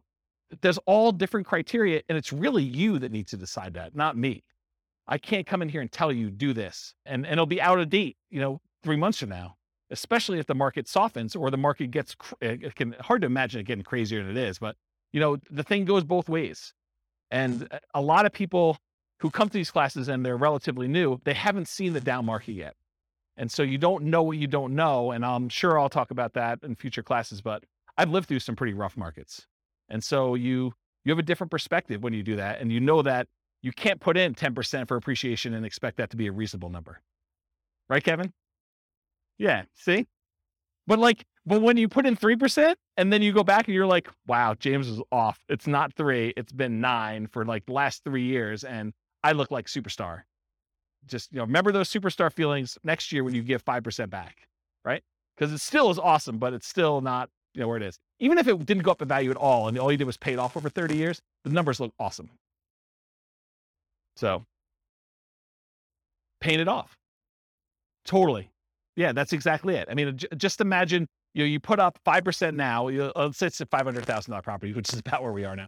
You put up $25,000 in order to buy a property, and when you're ready to retire, it's a $500,000 asset.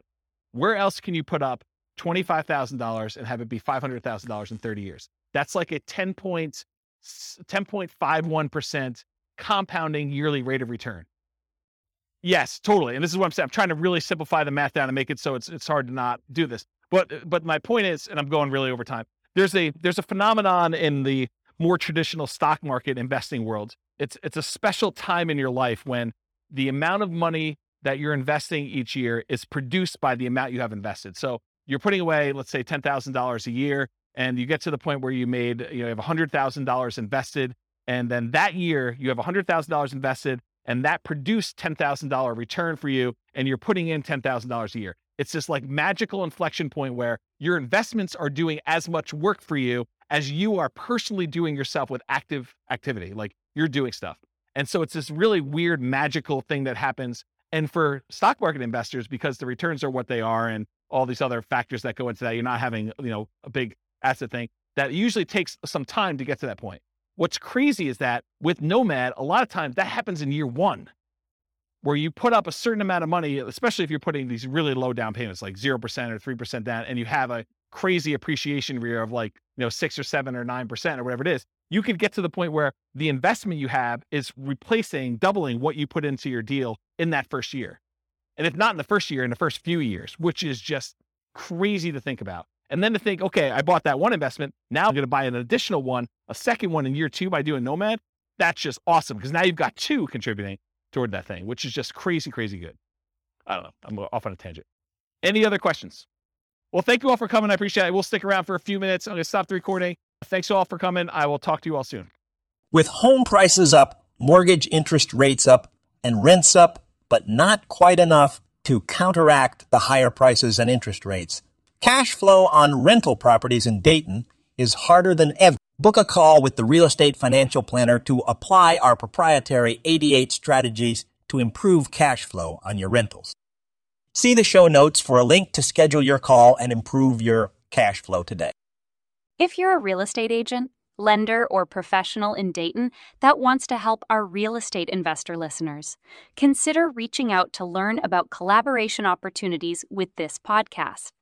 We'd love to add more value to our listeners by having you assist our investors buy, sell, and finance their real estate investments. See the show notes to schedule a call to discuss collaboration opportunities.